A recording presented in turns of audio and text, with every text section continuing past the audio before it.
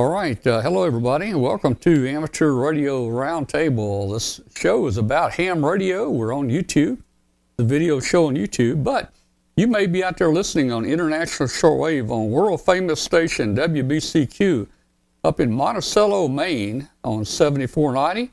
And we welcome you to the show. Thanks for joining us. Just remember, every Tuesday night at 8 p.m. Central Time, you can join us live, video and chat, by going to w5kub.com. Just a couple things real quick, if you will. I really need everybody to help me out there.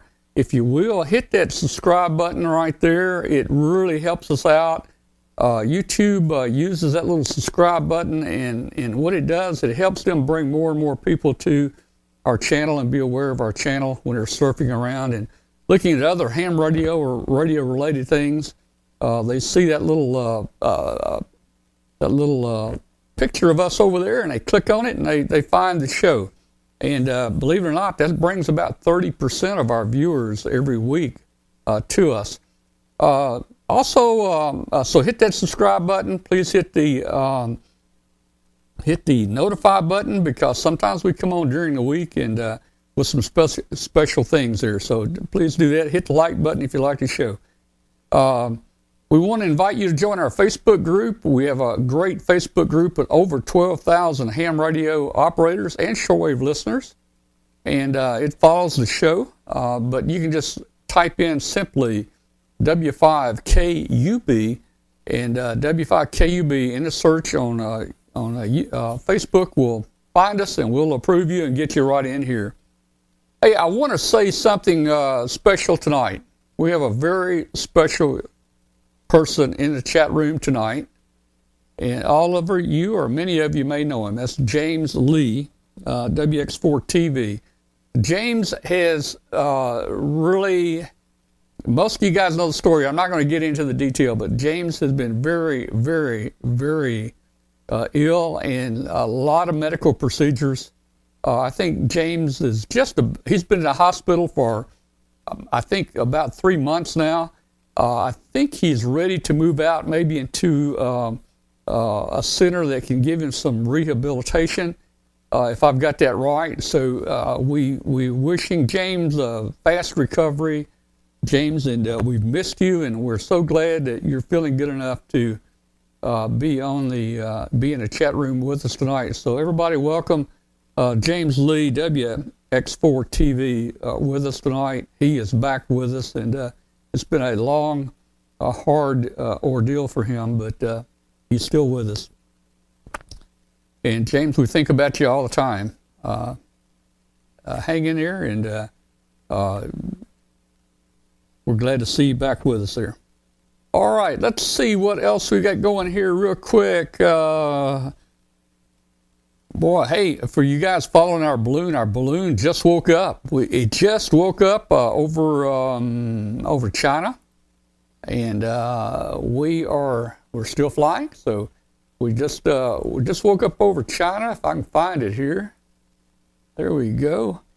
And in about 14 hours, we will be over South Korea. In about 14 hours, we're moving right along, and we've really hit some slow wind over China. It's heading for Wuhan. What was that? Heading right for Wuhan. Oh, Wuhan? Yeah, Wuhan. It's about yeah, it'll be over Wuhan. I hope the code doesn't get up to 41,000 feet. I tell you what, I have pictures of the crew wearing masks. I should have had them loaded up tonight. We've gone near Wuhan before, but like you say, yeah, I see it there on the map here. Looks like we're heading pretty close to it, so hopefully they're not venting a lot of that stuff up in the air. But anyway, hey, we should be over the water there and getting close to South Korea, maybe in about 14, 15 hours, I'm hoping here. Hey, let's go over real quick, and we'll talk about this later here. And let's go back over and see who's on here remotely with us. I just heard Bill. Hey, Bill, how you doing tonight? Come on back in here, Bill. And Bill, I'm doing fine. Just watching your balloon go around the world. There you go. Okay. All right. Well, you know, It's been really slow the last 3 days. We were stuck in China, man. It was just not doing much. And although it looks like it's going to hit some wind, the last part of China there is going to hit some wind, 60, 70 miles an hour, hopefully. And then I'm showing a straight shot to the U.S. And Bill, the jet streams are running 150, 160 miles an hour on Ventusky. So we might make up some time. You're picking up some speed for sure, but it was a slow go. Yeah, it was a slow go there. Well, look, hey, what internet are you on tonight? You look better. This slow. Uh-oh. CenturyLink DSL. Okay, I shouldn't. You spoke too soon. I shouldn't have said anything. Okay. All right. Well, hey, you're doing fair tonight. We're glad.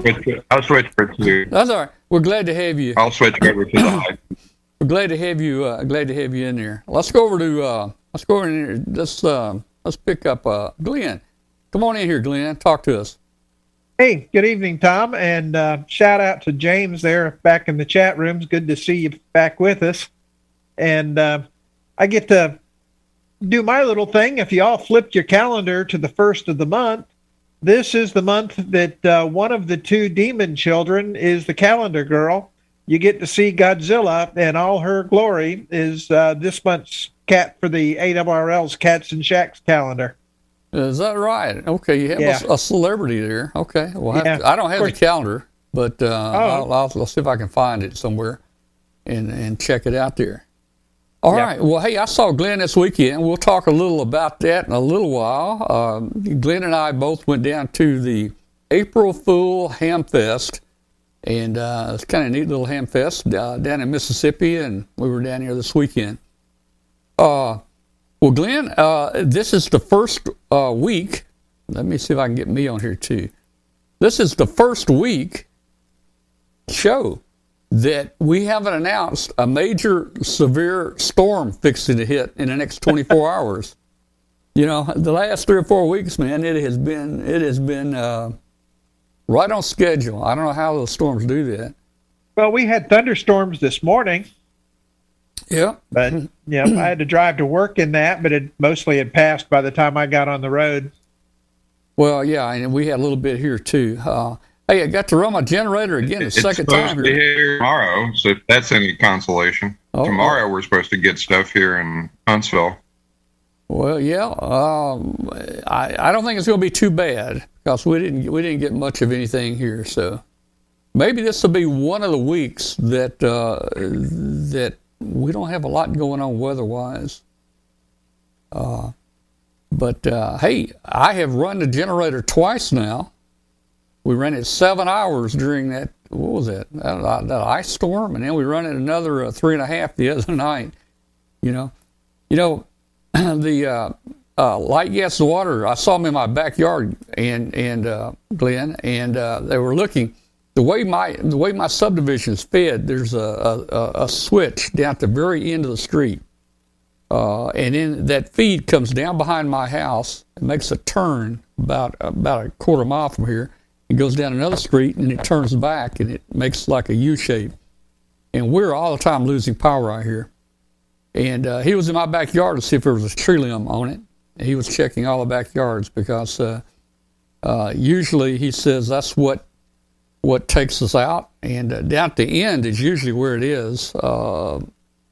Nearly every time it goes out, he says 7 out of 10, it's down in that area.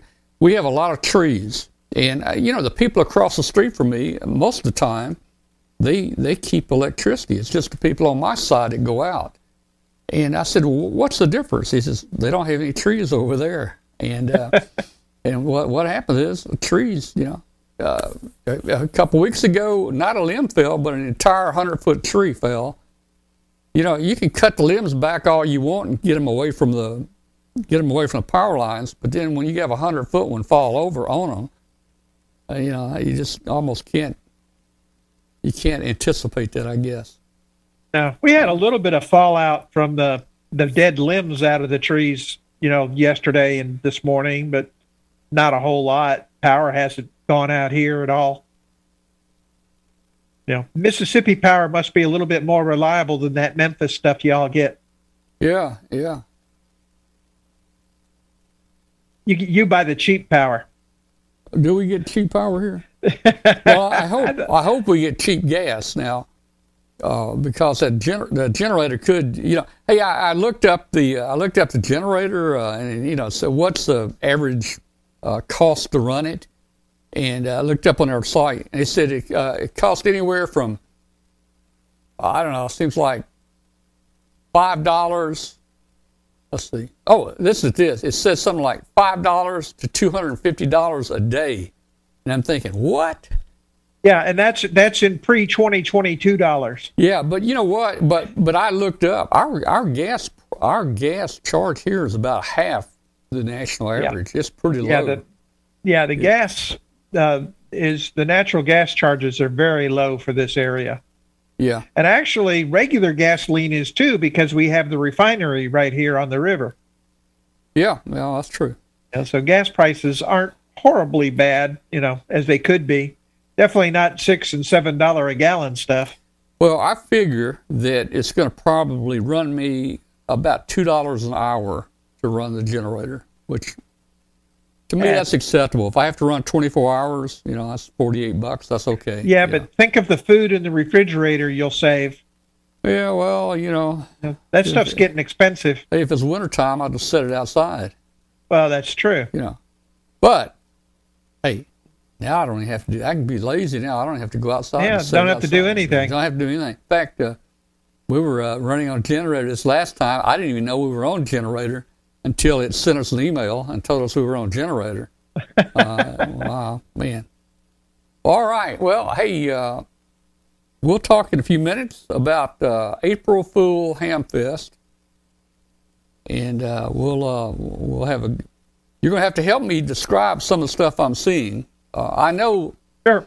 I know. You know most of the stuff here, but there's things I don't know. You probably will know what they are. You know. Oh yeah. Hey, next week, Riley Hollingsworth's going to be with us. You know, Riley is the retired special counsel to the FCC, and he was responsible for the enforcement of amateur radio for many years. And of course, Riley, you know, retired from there. But Riley, I think now I guess he's still the director of the new ARRL program, the Volunteer Monitors. So Riley will be with us next week, and we'll probably talk about what's going on there with the volunteer monitoring service and so forth. So that should be interesting there. Well, let's. I'm gonna pull up the April Fool Ham Fest. It was a small ham fest, guys. It's about a 10-minute video, so hopefully you won't be too bored. It was a neat little ham fest, and just watch the video and comment in the chat room if you want to, and see if you can name some of the equipment. So what I did, I walked down all the tables and tried to do a little close up of some of the stuff there, and I'll comment on some of it. Glenn will comment on some of it. We're going to see Glenn's table first. Now he has a pile of eclectic junk. Yeah, I don't know what you call it. A smorgasbord of equipment on his table. So let me pull that up, and we're gonna go to Corinth, Mississippi, and we're gonna check out this ham fest. Here we go. And this was at Crossroads Arena, which they also do a lot of other events. They had a equestrian event there earlier in the week, and they still had the main floor covered in dirt. Oh man, yeah. We were supposed to be down on the main floor. Let me tell you, that dirt was over a foot thick, man. Piled it. At certain points it was like 5 feet. Oh, thick. Really? They piled it in there. Here we go. Here we go. Okay, guys. Hey, we are at the April Fool Ham Fest. They need to find homes. Hi. Here we are. Yeah, you got to have a laser printer. Everybody needs a laser printer in their shack. As if Tuesday wasn't enough, you're going to do this on a Saturday. Yeah, here. Talk to us. Talk to us. Hey, we're about 20 minutes, 30 minutes away from me doing an Arduino forum over here, and we're going to have all sorts of fun. As you can see, I am cleaning out my house with junk. We have printers, we have mesh networking, we have a micro BitX, we got a coffee maker for those of you that need to stay up for those late night contests. We got a 2.4 gig antenna.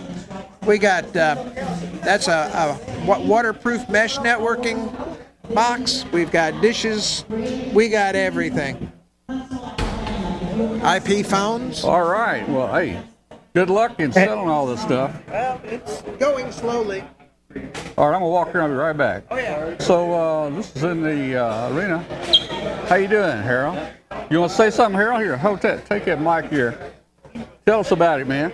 Yeah. Welcome to the W5 AWP Air Cares Club Hamfest here in Corinth, Mississippi. We've it's our 5th iteration and trying to get bigger and better every year. And always gracious to have KUB to broadcast us. And best thing is just when you get through looking at all the good stuff that we have here in the crowd. And I won't tie up the air if we start looking at what Mr. Tom has got for you. All right, man. Thank you so much, man. We'll see you a little later. Uh-huh. Yeah, it may have been small, but they did have a lot of good stuff there. This is the front door and where you get your tickets. Hey, how you doing? The man can't give you prize here.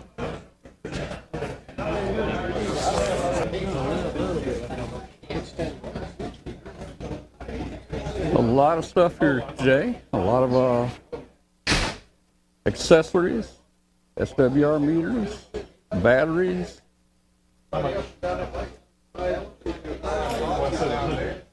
Yeah, they had a lot of older rigs. Loads. A lot of really good-looking older rigs. Nice load right there. Well, there was a number of modern rigs out there too. I saw, they did. They had a 991A, in fact. I saw that. Mm-hmm. Hey, Tom. Hey, how you doing, man? Hey. There's a DX60 from Heathkit there. Hi. I don't know about this receiver. Oh, I here. love that old receiver, I guess, isn't it? Yeah, that was a Hammerlin, if I'm not mistaken. Yeah. That's cool, man. I'd have loved to play with it. Probably not. I don't have room for it. They tried to get me to take it, but I don't have room for it. My shack is too full. How you doing? No, I'm trying to clean house. There's a pair of Yaesu FT101s, the original ones. Well, you can see what I can get on the screen, plus bookmarks on here.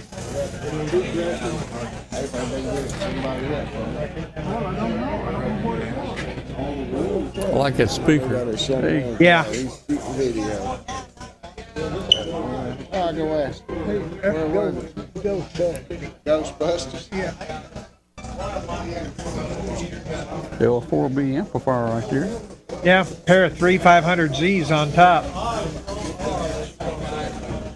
How you doing? Good. How you doing? Doing good.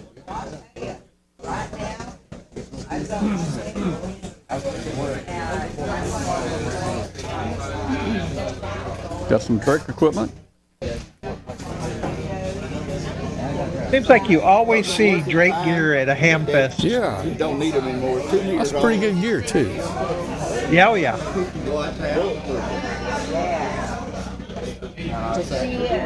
45, okay.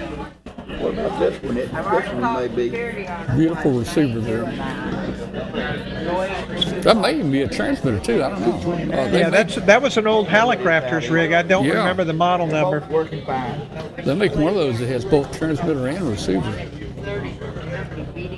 A lot of good hardware.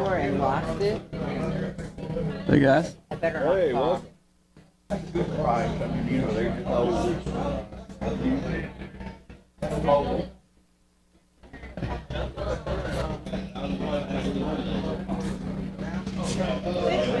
He had a lot of good older computer gear. There's the dirt we were talking about. Yeah. How much you got on it?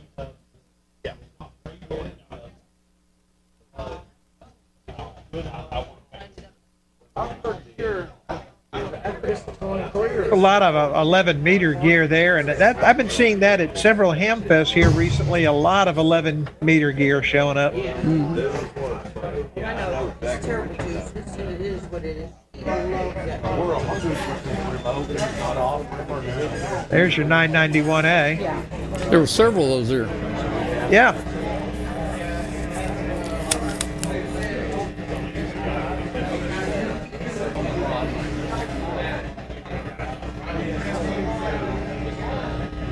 There's your blower, air bomb.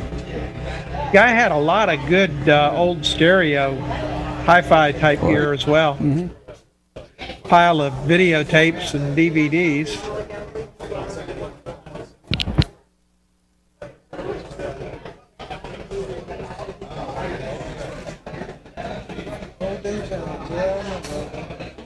There's some Swan equipment. Yeah.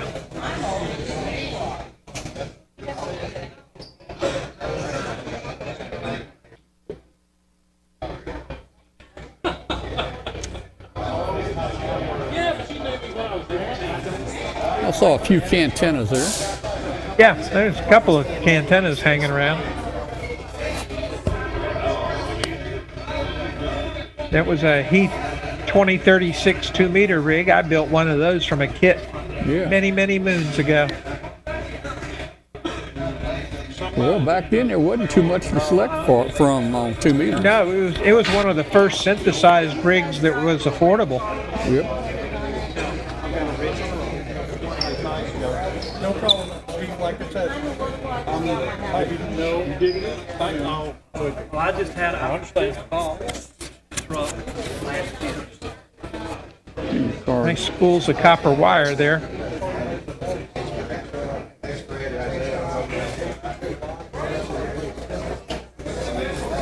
There's an old signal generator. You're on there. Say hi, kid. All right. All right. Here you go. Take our card there. You can watch this on the internet Tuesday night. Give it to your parents. Tell them you'll be on TV Tuesday night. There you go. All right. Well, how far does your stuff go? All the way This down? whole table, all four All the tables. way down. Man, you got a lot of stuff here. We do. We've got a lot of stuff that you won't find most places. For example, A lot of power when's the last supplies. time you saw a brand new CB radio power cord? Been a few years. Or Yeah, the mic connectors. mic connectors. These Those kinda are hard cool. to Those find. Are old, patrol car Motorola radio Yeah. boxes. Yeah, yeah. And those are the best sounding speakers because yeah. they're Yeah. designed for voice reproduction. Well, they got Oh, a yeah, big those magnet were on those. that speaker. Got a pretty good sized speaker in there too. Oh, yeah. I've got some of those. Yep. Power supplies. Shortwave receivers are really staging a comeback, I think, largely because of the war in the Ukraine. Yeah. People are hearing that they can hear stuff on shortwave you can't get over broadcast media. So these are becoming very popular again. Yeah, well, this is my kind of stuff here. I grew up shortwave listening back in the 60s when I got my license, and I love the old shortwave receivers here. This is one of the cleaner Drakes you'll ever see. It's a 2B. I had And- one of those. Let me put your mic down for a second. Okay, all right. 'Cause this I is don't something remember you don't ever see very seeing a often. 2B.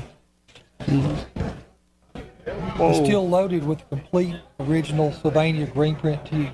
Yeah. Well, Wow. that's good. Very clean. Let's see.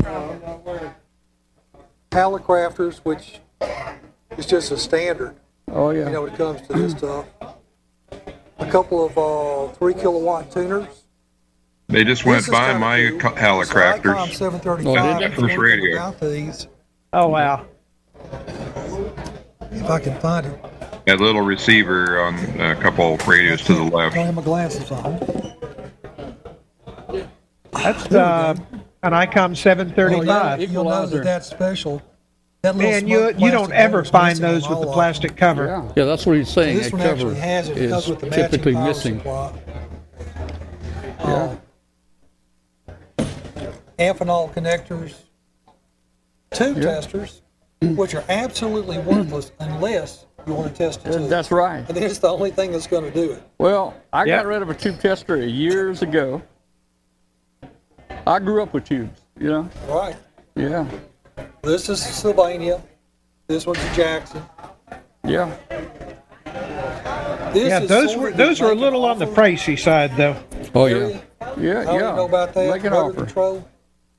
This is not in any catalog anywhere. That's a neat little transmitter. That's the kind of stuff I would build back in the CW '60s. Transmitter. Got a sweep tube in it, and plug-in coil. And That's kind of plug cool. your crystal in right there. That's cool. Of course, you know you're going to be on one frequency and there's no reception, but that's what the receiver's for. Oh man, I like it. Well, you can make an offer and it can be yours. Oh man, I've got stuff like this in the attic, but that's the kind of stuff I like to build. You know. Well, it would be in good company. Yeah, it would be. All right, man. Thanks. Thank you, Tom. Always good to see you, my friend. Good to see you.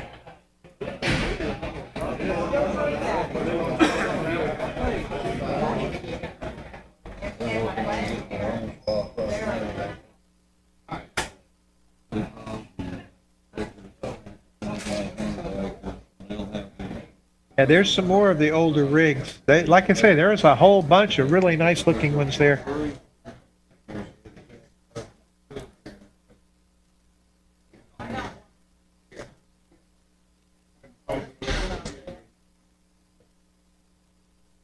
There's the 811 amp. That's got 3 tubes in it, I think. That one does. Version. The 811H has 4 tubes in it.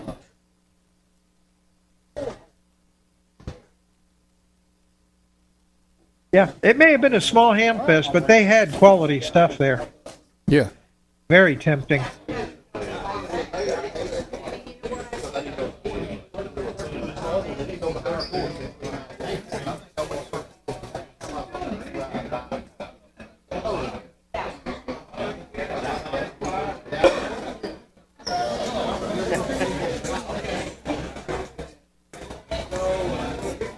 You going to your forum, Glenn? You going to your forum? Where's it going to be? Back at the back over there. Okay. All the way across the side of the dirt. All right. Well, you know, that was interesting. Again, it was a small ham fest, but you know, we got to meet a lot of people, talk to a lot of people. Well, you got to get out of the house and you know, go somewhere. Yeah. You got to meet other hams again. You know, nobody had to wear masks and stuff. It was pretty good. Yeah, we enjoyed getting out. In fact, that's what I told Kathy. And go ahead.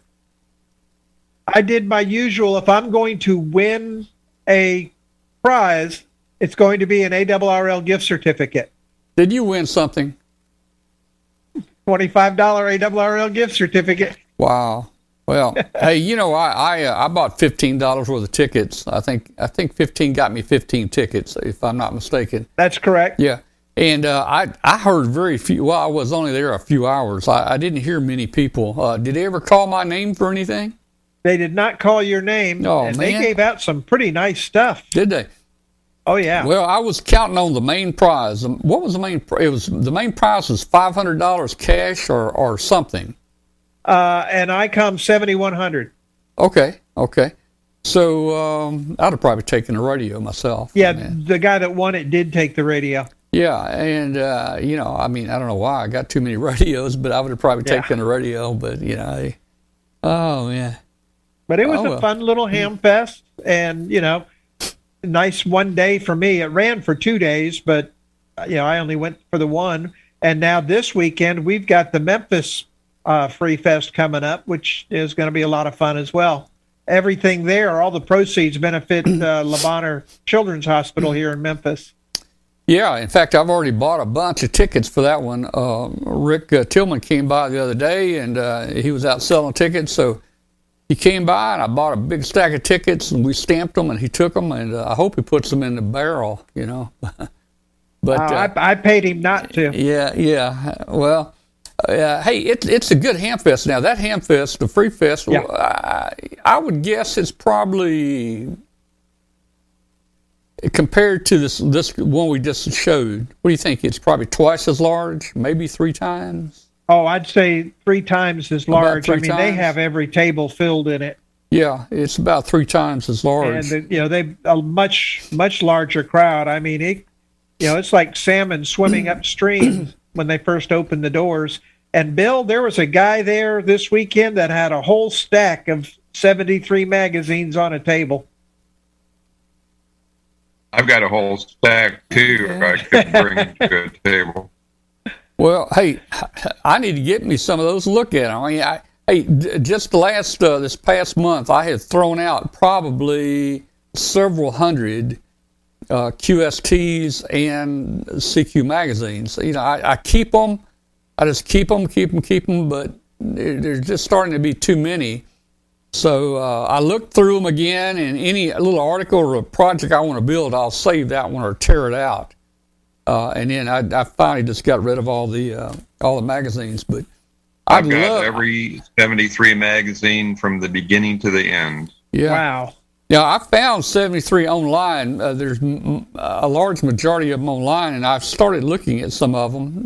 It's a pretty good magazine. And there's a magazine you probably never heard of that 73 put out, and it was called Radio Fun, and it was a tabloid, and it was for beginning amateur radio operators. And since I didn't have enough to do being the editor of 73 magazine, Wayne Green had me also produce this magazine. Mm-hmm. So we produced several years of it, and there was a lot of good quality articles in it. But I don't see too many of them. There are a few scanned in online, but I have the entire collection of that too, and that's pretty rare. Yeah. I'll have to get one and show you.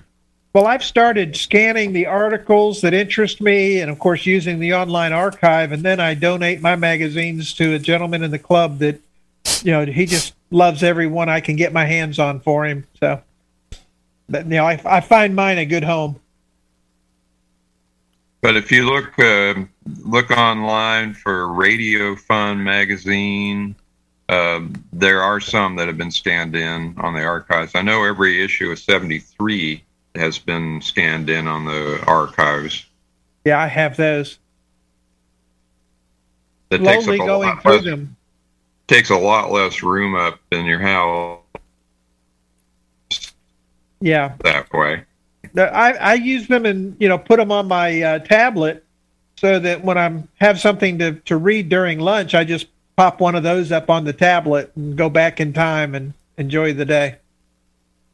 Well, I'm going to dig into some more of them. I look for a lot of the older projects. I mean, they're fun to build, Yes. And there's a really cool magazine that CQ put out, CQ VHF. Yeah. I believe it was at least 10 years worth, and I wrote a column in there for 7 years of that. And they had a lot of great articles in there, but it was pretty much dedicated to the VHF and a lot of beginner articles, but it really had a lot of good construction articles in it too. So if you find those online, and maybe we can talk to Rich and see if got a CD of them, because that was really a dandy series of magazines that they put out. Mm-hmm. I hated to see it go, but really a wonderful magazine. All right. Hey, everybody, stand by, and we'll be back in just a minute with you. Don't go away. Now is the time to spice up your ham shack with ICOM's new ID52A handheld. This radio is perfect for staying in or venturing out. The ID52A is now shipping. ICOM's newest handheld amateur radio is a VHF-UHF dual bander with D-Star and FM dual mode functions. This radio supports conventional FM communications and D-Star simplex and worldwide calls over the D-Star Internet Gateway. The ID52A is the first handheld amateur radio with a full-color 2.3-inch waterfall display and the ability to send photos over D-Star with a connected Android phone. Features include a wideband receiver with guaranteed range of 144 through 148 and 440 through 450 megahertz. It has an integrated GPS receiver, including grid square location. It also has a micro USB for data transfer, programming, and charging, and it's IPX7 waterproof. Visit www.icomamerica.com/amateur for more information on ICOM radios. LDG Electronics provides state-of-the-art antenna tuners for every amateur need. From QRP to QRO, fixed stations, portable and remote, an LDG tuner will match your radio to your antenna using our lightning-fast, proprietary tuning algorithms. LDG is a family-owned and operated company dedicated to bringing innovative, quality products to the amateur market. All LDG products carry a full 2-year warranty that is fully transferable. Support is only a phone call or email away. We're always here to help you. Visit us on the web at ldgelectronics.com. All right, we're back, and let me ask everybody again, for all the new people that have just joined us, if there are any new people who have joined us, let me see if anybody has joined us. Yeah, we got a few in here, a few extra. Hey, here's what I want you to do, everybody. Here's what I need everybody to do. I want everybody, I even drew you an arrow right there so you'll know what to do. Please hit the subscribe button. That button really helps us advertise our show on YouTube, and it helps bring in more and more people. As I mentioned earlier, about 30% of our viewers each night come in because they find us from our little thumbnail over on the side there of a show that is similar to what they've been searching for. So it's kind of neat. And so hit that, and hit the bell there, the notification bell. It'll let you know when we come on live, and we do come on live during the week sometimes with something special. We need to do more of those and have fun. You know, we can bring a show up live and like some afternoon, and quite a few people actually, I guess, are subscribed, and they'll come in the chat room, and we'll just have a good time here doing something. This is an issue of 73 magazine from 1962, which is the second year that it was in publication, second or third. And it's got some great articles in it. It was kind of thin back then, but it's just chock full of construction articles. Most of them are tube-based, but there's even a story about a Vidicon tube. You remember what a Vidicon tube is? Oh, yeah. And then I published this magazine for, along with Henry Rue, and over the course of 30 years, and it was all about amateur television. So I have every copy of this ever published too, 30 years worth. So I don't have a lot of room in the house. It's all filled up with magazines. All right. Well, between 73 and CQVHF and Amateur Television Quarterly, I've got a big pile of magazines. All right. Well, hey, let's spend just a couple minutes here and give everybody an update on what's going on with W5KUB 110. And let me bring it up here. We launched 110. Actually, if you go to our website, if you hadn't been following the balloon, if you go to our website, you can go to w5kub.com and it'll bring this page up. Click on balloon up there in the menu. Click on balloon, and that'll bring our tracking page up. And it gives you some information here, but this tells us right here, if we scroll down, we've been flying 8 days, 10 hours, 26 minutes, and 18 seconds. Or something like that. And it gives you a couple ways to easily track it here, either with APRS or a HabHub. And we even got a HabHub map embedded here that shows shows right where the balloon is right now, and it is getting toward the east coast there of China. there's a video there of our launch of 110, or of our launch, and it was really windy that day. You come on down a little bit, you can see a description of what we're doing and what the equipment is and kind of how it works. And then if you scroll on down, you can see you can see the previous launch of 108 we launched. It stayed up 22 days actually, and we hit a storm I think off the coast of Mexico. But you can see the track there and the launch. Again, more information, and there's pictures down there if you're interested in the pictures of detail of kind of what we're doing out there. You can see a picture of the tracker there weighing on the scales. The tracker and all the solar cells and even the antenna comes in at about 7.8 grams total. There's a picture of the tracker, and I always like to show people this picture here on the left here. That's a sewing needle, a highly magnified sewing needle, and that is either a resistor or a capacitor there at the end of the needle, which is 0402 size, which is really, really small. And, as I've mentioned before, the only way I can put this thing together is under a microscope. Let's take a look at the track. You can do it. Well, yeah. Let's take a look at the track real quick. Let's go to HabHub right here, and we'll look at HabHub. We're over China, and like Bill said, boy, we're getting close to Wuhan. There's Wuhan right there. You can see my mouse circling Wuhan. And hopefully the ants got the message to put their mask on because we want them to be safe there.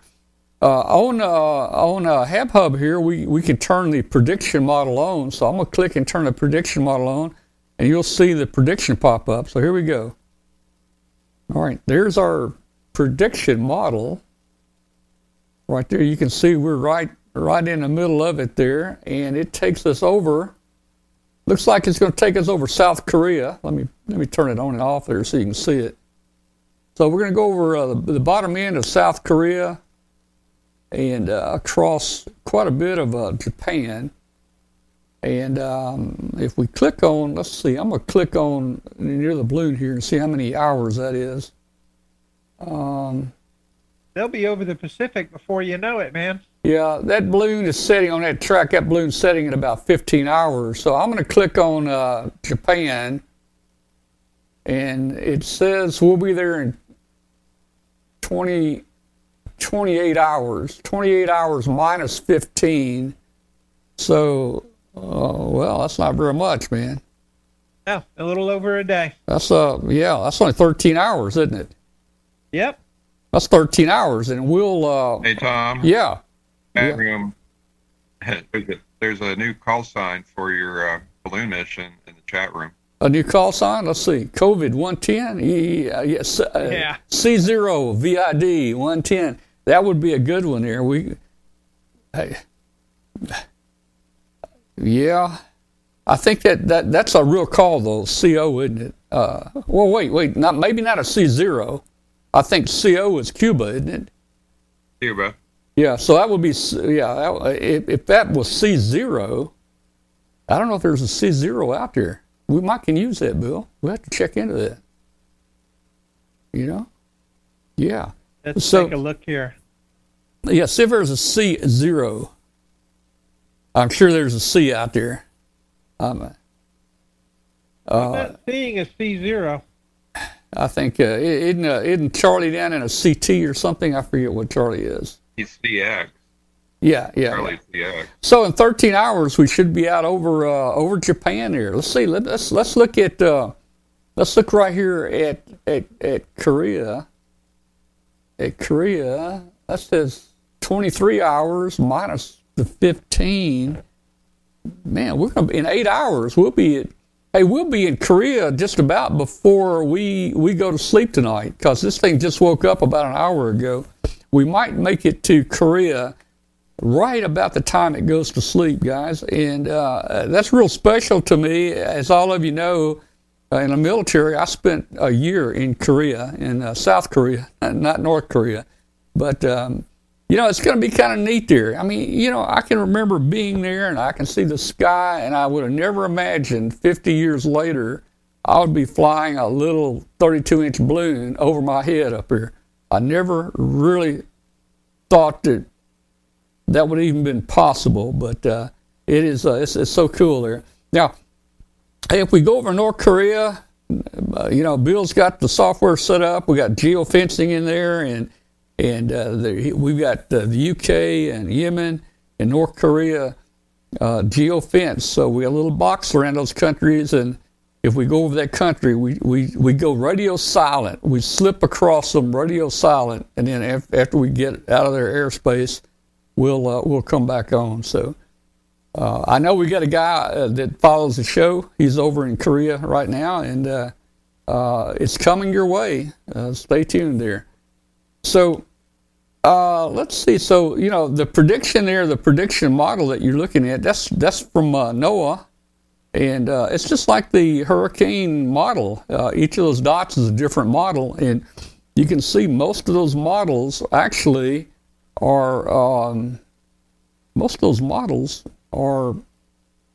pretty much sticking together there and saying the same thing. Now, hey, we have a student here at the University of Alabama, Huntsville, KN4TPG is his call sign, Todd, and he had an internship with NOAA based on the balloon flights he did here from UAH. Yeah. And they used these balloons, and they used some of your balloon data as well to improve their model. To help their model. Yeah, that's cool. That's cool. Hey, let's look at something here real quick. This ought to be interesting. On our website here, I've got two different weather sites that you can click on. Let's click on Ventusky here. And let's just take a look and see what Ventusky says we're going to be doing here. Now, Ventusky here is, you can see here's China right here. I've got the map in China, and I'm going to set, we're at about 40,000 feet, so Ventusky won't let me set exactly 49, but I'm going to set Ventusky at 12,000 meters. What is that? About 39,000 feet, I guess. Somewhere in there. So, and let's see. I need to get on wind. So I'm on temperature. Let's see if I can figure out how to get wind speed. Okay. Here we go. Here we go, guys. I want you to look at this. Right now, we are right about, hey, what did APRS tell us our speed was a while ago? Hey, our speed, it says our speed is 85 miles per hour right now. 85. So let's go back to our jet stream and look at it. So 85, and we know our latitude and longitude. We know where we are. We're somewhere right along here where my mouse is. You can see my mouse, and it says we're doing what 85? Well, look, the speed of the wind right there is showing 84, 87 miles an hour. So that's about where we are. And if we come on across, if you follow the mouse there, we're getting up before we get to the east coast there. The wind speeds is up to 110 miles an hour. We get out in the ocean here. Look at this, 150 miles per hour. We cross Japan. The wind speed there is 160. 160. We get on out here. We're in the 150s. And let's see. Let me just zoom out a little bit. There's the U.S. over there. Here's China here. So we got a pretty straight shot over there. It's showing 140 miles an hour. It's showing over 100 miles an hour, up in the 120s, 130s, all the way to the west coast there. So that's pretty interesting to try to follow that. What did it say? Click on a map to push pin the latitude and longitude. Okay, Bruce, I'm not sure I know how to even do that right now.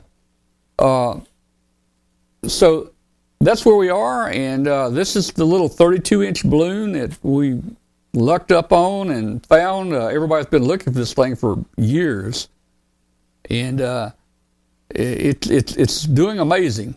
I'll just say amazing is the word. To me, this balloon flies for me as well as an SBS balloon that we would spend a lot more money for. So this is 2 in a row that Yeah. you've gotten, nice, decent flights out of them. yeah, typically the smaller the Chinese balloons are going to fly in the 20,000 range. I mean, this one is up in the 41 or 42,000. That's right up there with the SBS altitude. So we're real happy with it. Hey, Tom, I Yeah. have one. I have one here. It kind of looks like a rocket when it's not expanded. But Yeah. it's a sphere, but before it breaks out into a full sphere, it looks like a rocket. Oh, okay. I haven't inflated. It's inflated to get ready for a flight, and so I've got the exact lift I need for. Now is that the clear one? Is that clear or is that silver? That's a silver sphere one, just okay. like you're flying. Yeah. But I haven't expanded it. I'm going to try one that isn't expanded to launch and make sure that it works. Well, Bill, I in reading this, it has to they suggest you inflate it at a high enough pressure that it pulls those 4 gores apart. It stretches it out because they're kind of ironed down. I guess when they stamp it, I don't know. Anyway, well, I'm going to see what happens when somebody who just buys one of these out of the store. Yeah. Inflates it to enough to take off and without completely expanding it and then getting the air out of it. That'll be a good that'll be a good test because will it fill out and stretch and everything? We don't know that too much about this balloon. Right, because the flights you did, you pre-inflated them. Yeah, I did. The first one I inflated it, and it took pressure. You saw the video where it sounded like it was tearing apart. In fact, it looked like Jiffy Pop. It looked like the aluminum foil popping. It was popping and coming apart, and growing. That's how it looked. And they say you need to do that in like 70% humidity and warm. Now, of course, up there, it's not warm up there, so I think it's probably good practice for us to try to. It's going to be a good test to see if it can handle, colder temperatures when it finally fully inflates. So we'll see how it does. Yeah. And I also am testing a 10-meter Whisper for a balloon flight. I put one of my Sky Trackers on 10 meters, and I have it on the air the last couple of days. And 10 meters is opening up now pretty much on a daily basis. And it's going to be I flew one a year ago, but it was ground wave. The band wasn't open. But this time I'm going to, I think with the bands increasing, and particularly 10 meter and 15 meters, it'll be a good test. Today I got reception as far as the West Coast and the Canary Islands on using 20 milliwatts on 10-meter Whisper. And I've been looking at and thinking about the same thing, maybe 10 meters, whatever. And, you think, okay, we're always trying to hold our weight down on these flights. That's the better flights are going to be less weight. So I'm thinking, okay, if I can go from a 20-meter antenna to a 10-meter antenna, that antenna is only half the size. Instead of 34 feet of wire, I've only got 17 feet now on 10 meters. But here's the deal. My entire 20-meter antenna only weighs 1.4 grams. So if I cut the weight in half, I only cut off about a half a gram or a little over. I mean, is it really worth it? Now, if 10 is really hot and working well, then yeah, sure. Maybe we ought to do it. Now, it is, it's easier to launch, particularly if one person. But the big advantage that people may not realize is that technician class licensees can operate 10 meters Whisper. That's right. Yeah. So that's the real key here for somebody with a technician class. They can do a Whisper balloon or just operate Whisper in general on the 10-meter band. Mm-hmm. Mm-hmm.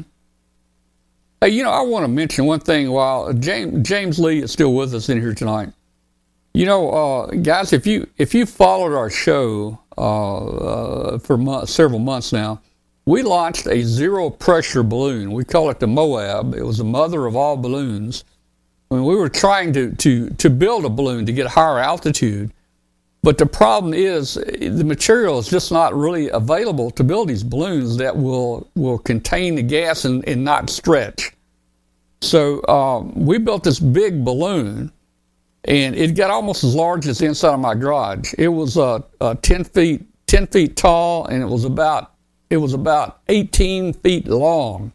Big old balloon. But as I was putting air in it, just testing it for pressure, the pressure would never go up.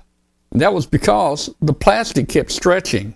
It just kept getting bigger and bigger, and I was pumping more and more air in it, and the pressure would never go up. So that balloon was worthless for us. It would have gone up and at maybe a very high altitude, like a weather balloon, and would have burst and it would have come down. So we decided to fly it at zero pressure. And what zero pressure is, you leave the bottom open. We had a piece of PVC pipe in the bottom, and it was a 3/4 inch PVC pipe. Bill, I was going to use something smaller, and Bob, I was going to use something with a small hole, and Bob says you probably need a bigger hole than that at the bottom. So we used a 3/4 inch and put it in there, and we filled that thing up, and we launched it one night, and of course, it had weight on the bottom, so the hole's in the bottom, all the hydrogen's in the top. So it's going to expand and it's going to fill up, but it won't stretch the balloon out because the pressure will go out the bottom, out the hole in the bottom.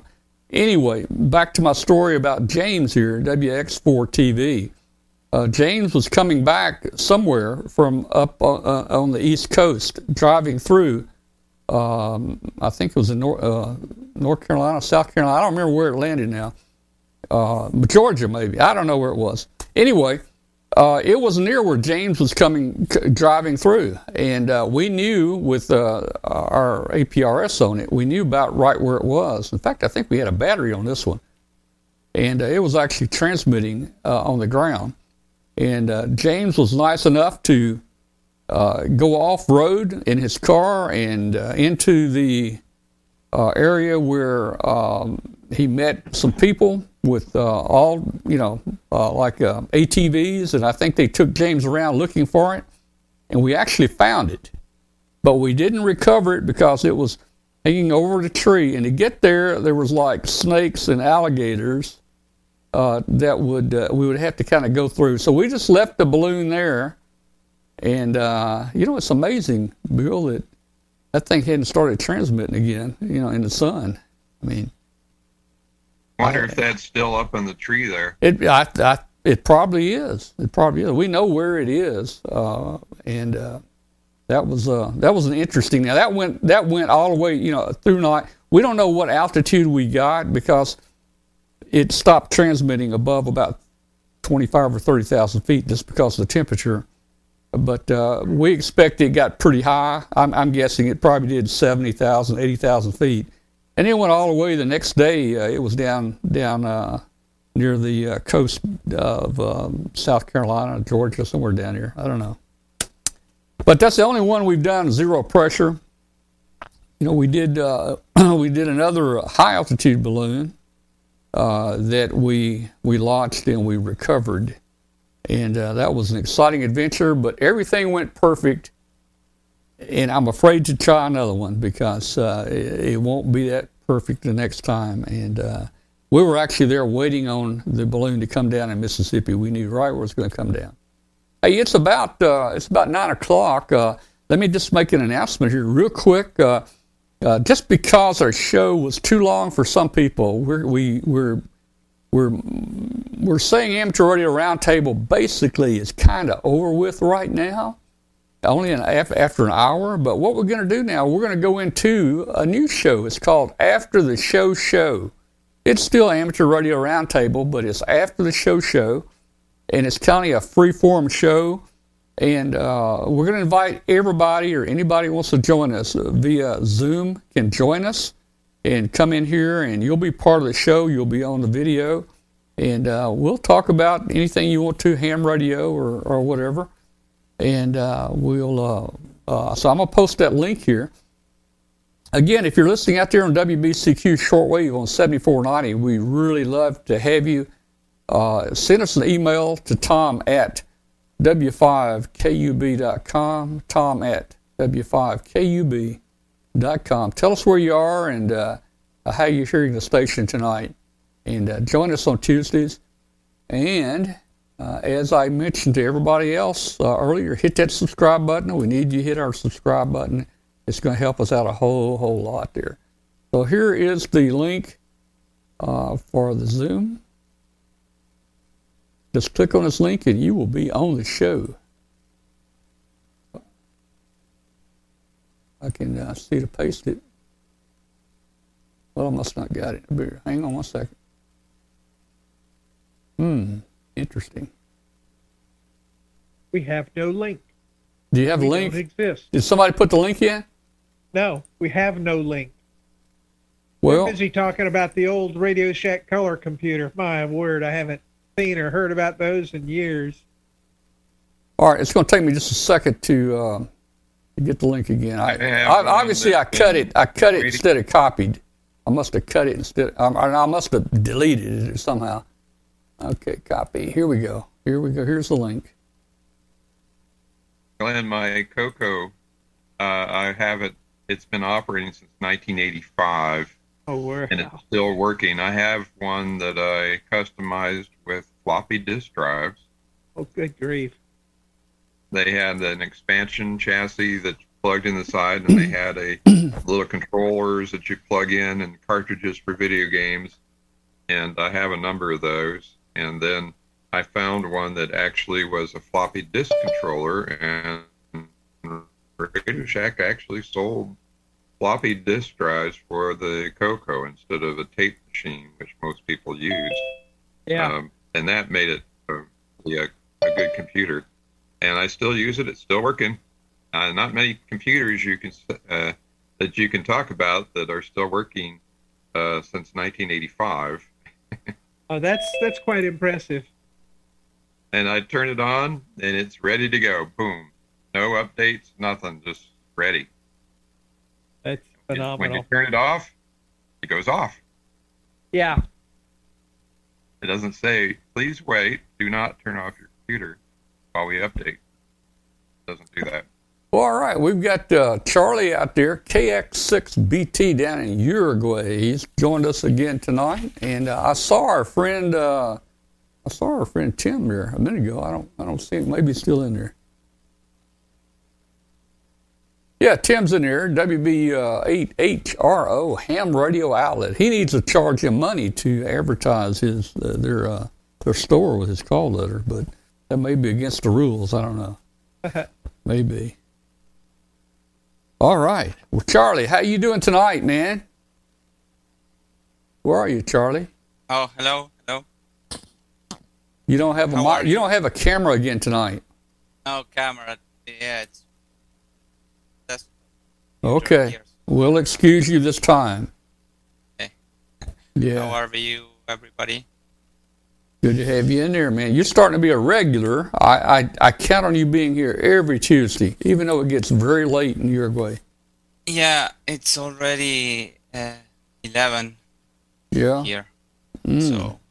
Now, do you have to get up early in the morning to go to work? No, not very early. It's early for me, but I'll get 7:45 something. Okay. Well, that's not too bad. You should be able to make it in, you know. Are you working much from home, Charlie, or are they doing that in Uruguay now, or is everybody back at the office? Yeah, I had no problem. We had little problem here with the having to stay at home. In fact, I could go mostly everywhere during the whole pandemic thing. So, but yes, many, of course, schools, mostly schools did everything via Zoom. And was really good because, well, it happened everywhere, right? It was really good because the technology that was just starting became mainstream. So now it's used like, for example, the other day there are 3 or 4 kids in the same class that had the COVID thing, so they decided to take the classes online and had no problem, right? Because it's just everybody knows how to do it. So that was good, but we didn't have like those very restrictive close downs. I could get out my house every day and no problem. So it was really good. No problem. Well, that's good. Just right now, just today or yesterday, it was determined that the pandemic here in Uruguay is over. So no more restrictions for the amount of people you can get into one place and for using the how do you call the thing you put on your mouth? Mask. The mask. Sorry. Yeah. So that was decided yesterday. Of course, together with that, there are some benefits that get people that had to have their jobs like terminated because of COVID. There were some bonuses for some benefits for them, and they are going away too. So some people is happy, and not everybody is happy with that. But everybody knew that someday this was planned. So we had here a really good vaccination program, really good for a country that had to buy all vaccines from abroad.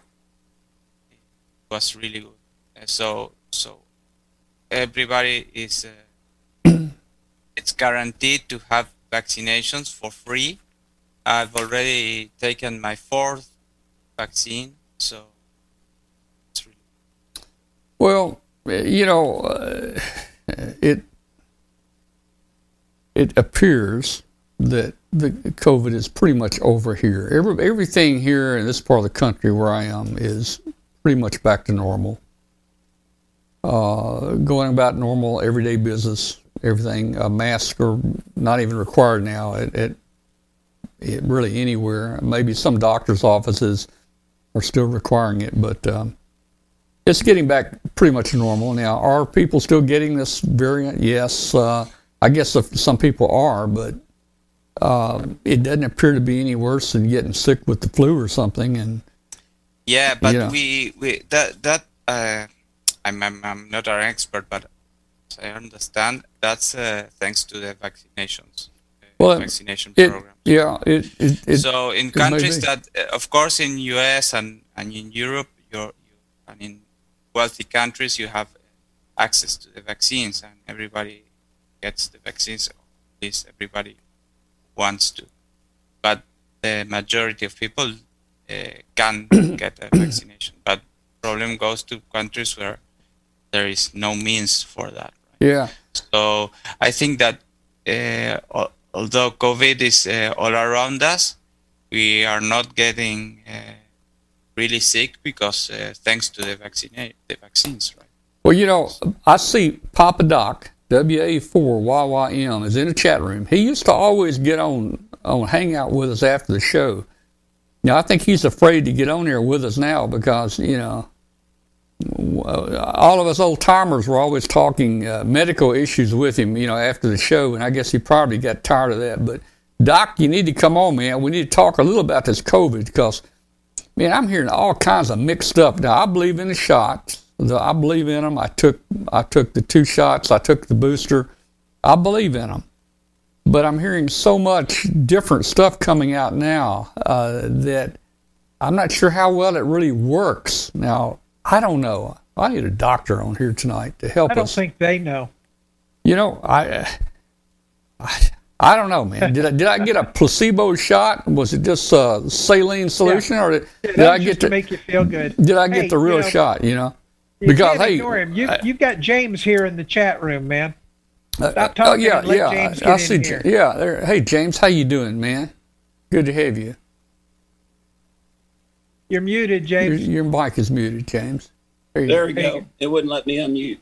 Hey, everybody. Good to see everybody and be back here. Sitting in the hospital in Daytona Beach. I've been in the hospital. I don't know who's been following the saga, but this all started almost 4 months ago, Tom, you can see my hands here. They're probably going to amputate some of my fingers. Wow. That I had some minor repair to my mitral valve that was going to take about 3 hours, and I was supposed to drive home myself 4 days later, and it turned into a 2-day operation, over 24 hours long at 2 different hospitals, with I think they said over 100 units of blood transfused into me on a heart-lung machine called an ECMO machine for 2 months, in a coma for a month, two and a half, I think. And then they amputated my feet back in February, and they're still waiting to see what they're going to do with my fingers. As time goes, I'll show you here. I don't know if you can. The blackness used to come this far down. Oh, that's good. You can see stuff that's alive in my thumb was totally black. And it works. And my other thumb and my pinky finger and the other finger are all pretty much cleared off. So there's some miracles happening here. Yeah, James, it looks like they're starting to heal. It looks like, that's a good sign. Yeah, they're starting to heal. I think we're going to be, I'll get out of the hospital here on, what did they say? Probably this Friday. Not exactly sure where I'm going to go. Can't go home yet because I don't have the prosthetics, and I'm not walking yet.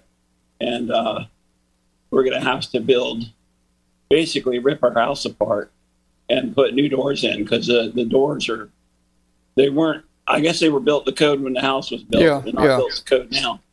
The front door is only 33 inches wide, and you can't get a wheelchair through that. So I'm taking it day by day, and Michelle and the girls have done just an incredible job of keeping the Shack in the Box business going.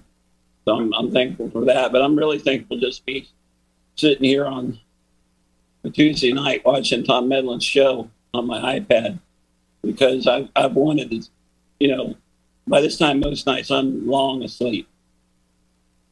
So I'm happy to be here. Well, I'll tell you, James, you're looking really good. I mean, I have followed you since the surgery, and I followed you in the pictures and everything Michelle had to say. And it was some tough times, but you're looking good. Your face is looking good. You look like you got color back in you, man. And you're talking good. You're thinking good. So, hey, hang in there. Do what they say and get your house modified. Get back to a life where you can go home and, hey, get back on ham radio and start doing regular things again. Hey, let me tell you something cool. I just found out today.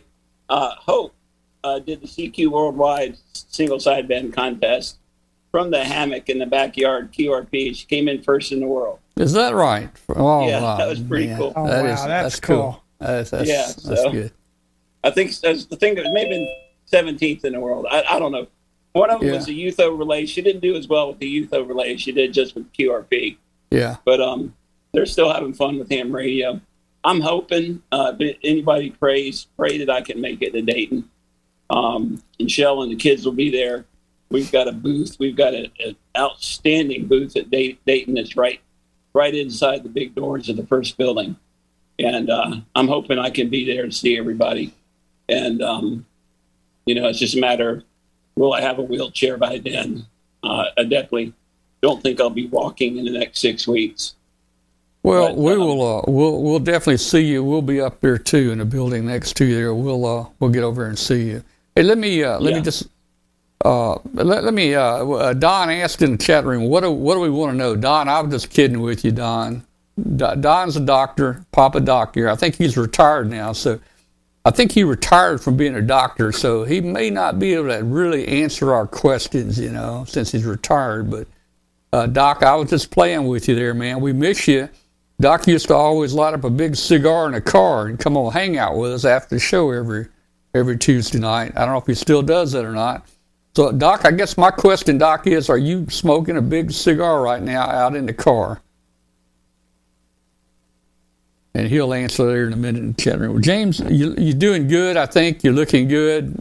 Hang in there, man. Everybody's been praying for you and concerned about you, and it's going to get back okay. I know appreciate it, it, Tom. Yeah. I'm a lot better than I was, man. I'm a lot better. And if you've got time after you're done with the show, I'd like to give you a call and talk to you about something that we're thinking about doing with your show. So, you got time tonight?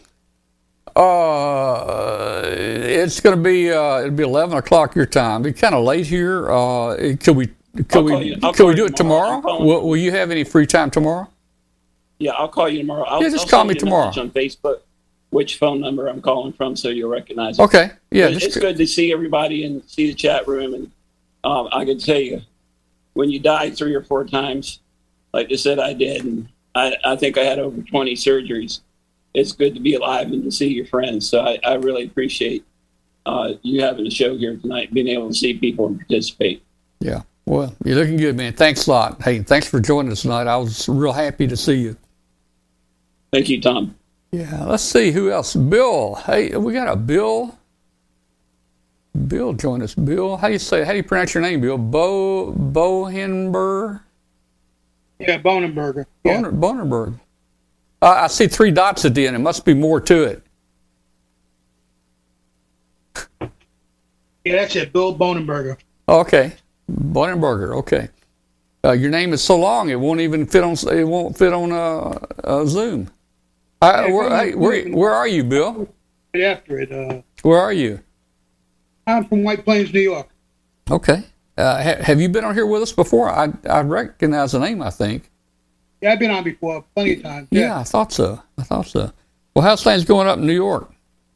Doing pretty good. Well, that's a little tour of my shack here, the way it is. It's a kind of mess right now. Well, let's just see what we got there. Okay. 10:19, is that? Yep, you're on the right time for sure. That's it, yeah. Yeah. And then my microphone farm, I can't have an antenna farm, so I have a microphone. Oh, yeah, you got plenty of spare microphones there in case one goes out. Yeah, that's cool.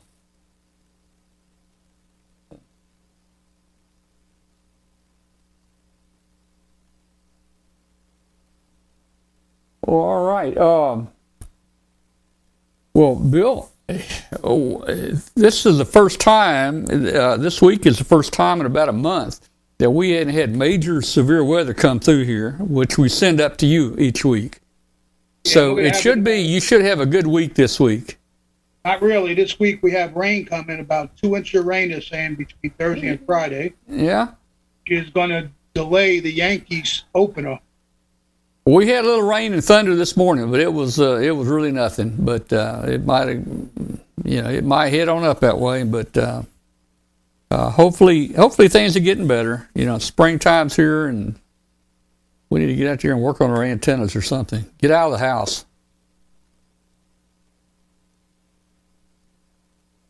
All right. Do we have anybody else that joined us that slipped in? Let's see. Let's see who that is. Here we got Anthony joining us. And all right, we got Anthony down in Texas joining us. We hadn't had a net in a long time. I need to try to get our net going again. It was just pretty tough for me. It was pretty tough for me. Yeah. It's Anthony, KG5JPU. Good evening. Hey. I'm sorry I missed the podcast this evening. I have to go watch it. Oh, that's okay. All right, good to see you, Anthony. I see Don answered me. Doc, WA4YYM answered me. He says no.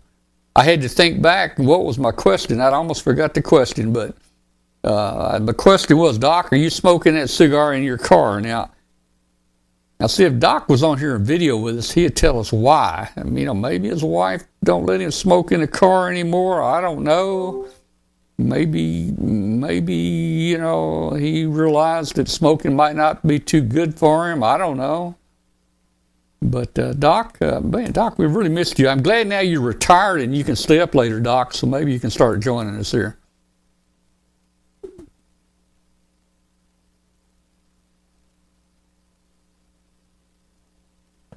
Well, Anthony, you been doing any operating down there? Now, Anthony's got a unique situation. His antenna, if I remember correctly, Anthony's antenna is a off center fed antenna on top of a fence.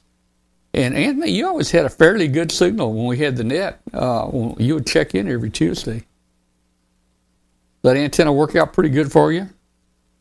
Oh, it's on my 8-foot high portion, and it goes down all the way around my yard, down to the 6-foot height portion of the fence. So I'm basically operating below a quarter wave, and I'm operating between anywhere from 80 down to 6. And yes, it's working well. I was actually talking to Australia the other evening.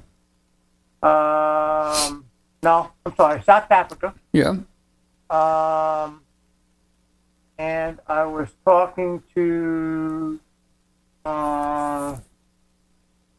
let's see, I was talking to Stan, KE5EE. I think he lives near Pensacola, Florida. He had the humongous antenna farm. I don't know him. Are you barking? Are you barking at me? You can see all the pictures that he has with all his antennas that he has on his antenna farm, on his property. With all his towers and so forth. Is that you barking, Anthony? Yeah, that's my dog. I'm going to let him out. Okay. Get on the radio or on the phone or even on the computer. If he wants to text. All right. Well, you may have to if he Godzilla had a new meow. Yeah, what was that, Bill? I thought maybe Godzilla or Rodan had a different meow. Yeah. No, Rodan's right here, and I've got headphones on, so she didn't hear it. All right. Well, hey, I got a comment for Doc YYM. I wanted to thank him for recovering dozens and dozens of our balloons that the university we would send up carrying amateur radio trackers and television transmitters of the works, and we would launch 5 a semester, and Don would be over there in Cleveland, Tennessee to catch them. And so we had quite a system there. We'd launch them from Huntsville, and Don would go out there and grab them. And he was very good at. He was our go-to guy for recovery, balloon recovery. Many years he was doing that. So thanks, Don, for.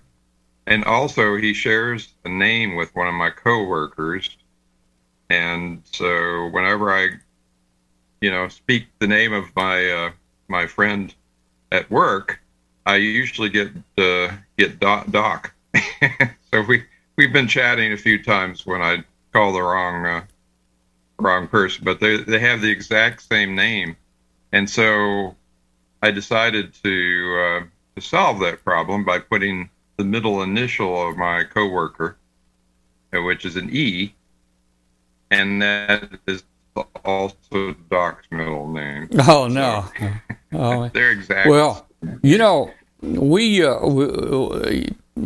several years ago, we started calling Doc Papa Doc. Now, I think that's what his grandkids call him, Papa Doc, but that can be confusing because the dictator of Haiti is also called Papa Doc.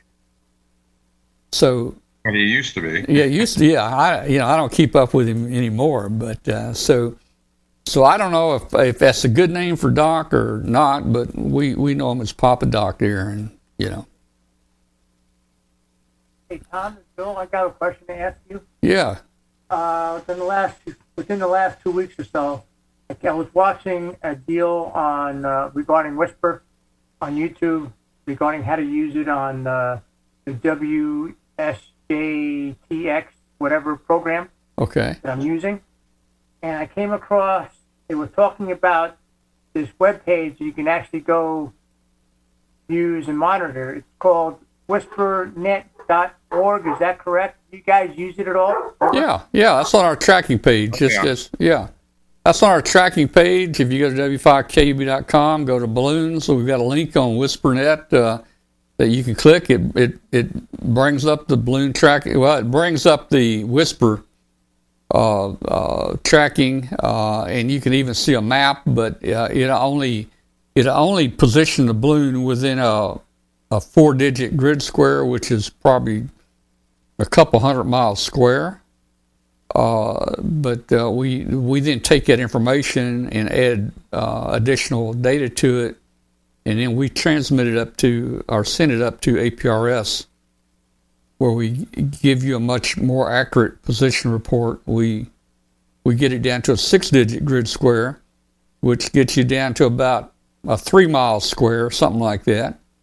And Bill has even got the code in our tracker that runs JT9. If you can copy JT9, you'll see the tracker sends out, what is it, Bill, a 10-digit grid square, and that takes you down to about 50. That takes 50 feet or so. It's a 10-digit grid square, and basically the JT9 is also decodable by WSJT-X. So you can, when Tom's balloon is flying and you're within the range of it, tune in JT9 and you can copy the transmissions from his balloon directly. Hey, and you know what? That gets us down to accuracy of about 50 feet. And if you followed our balloon a few balloons ago, we actually lost one in Georgia. Was it Georgia? Yeah. And we pulled the map up, and we hit the satellite button on the map, and not Whisper, but the map using the JT9 10-digit grid square showed us that the tracker was on top of a school roof. We knew right where it was. We contacted the school. They went up on a roof and got it and returned it.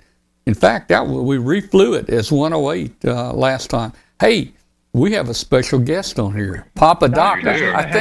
I think Papa Doc joined us, man. Hey, Papa Doc, come on in here, man. Come on in, Papa Doc. Yeah, unmute your mic.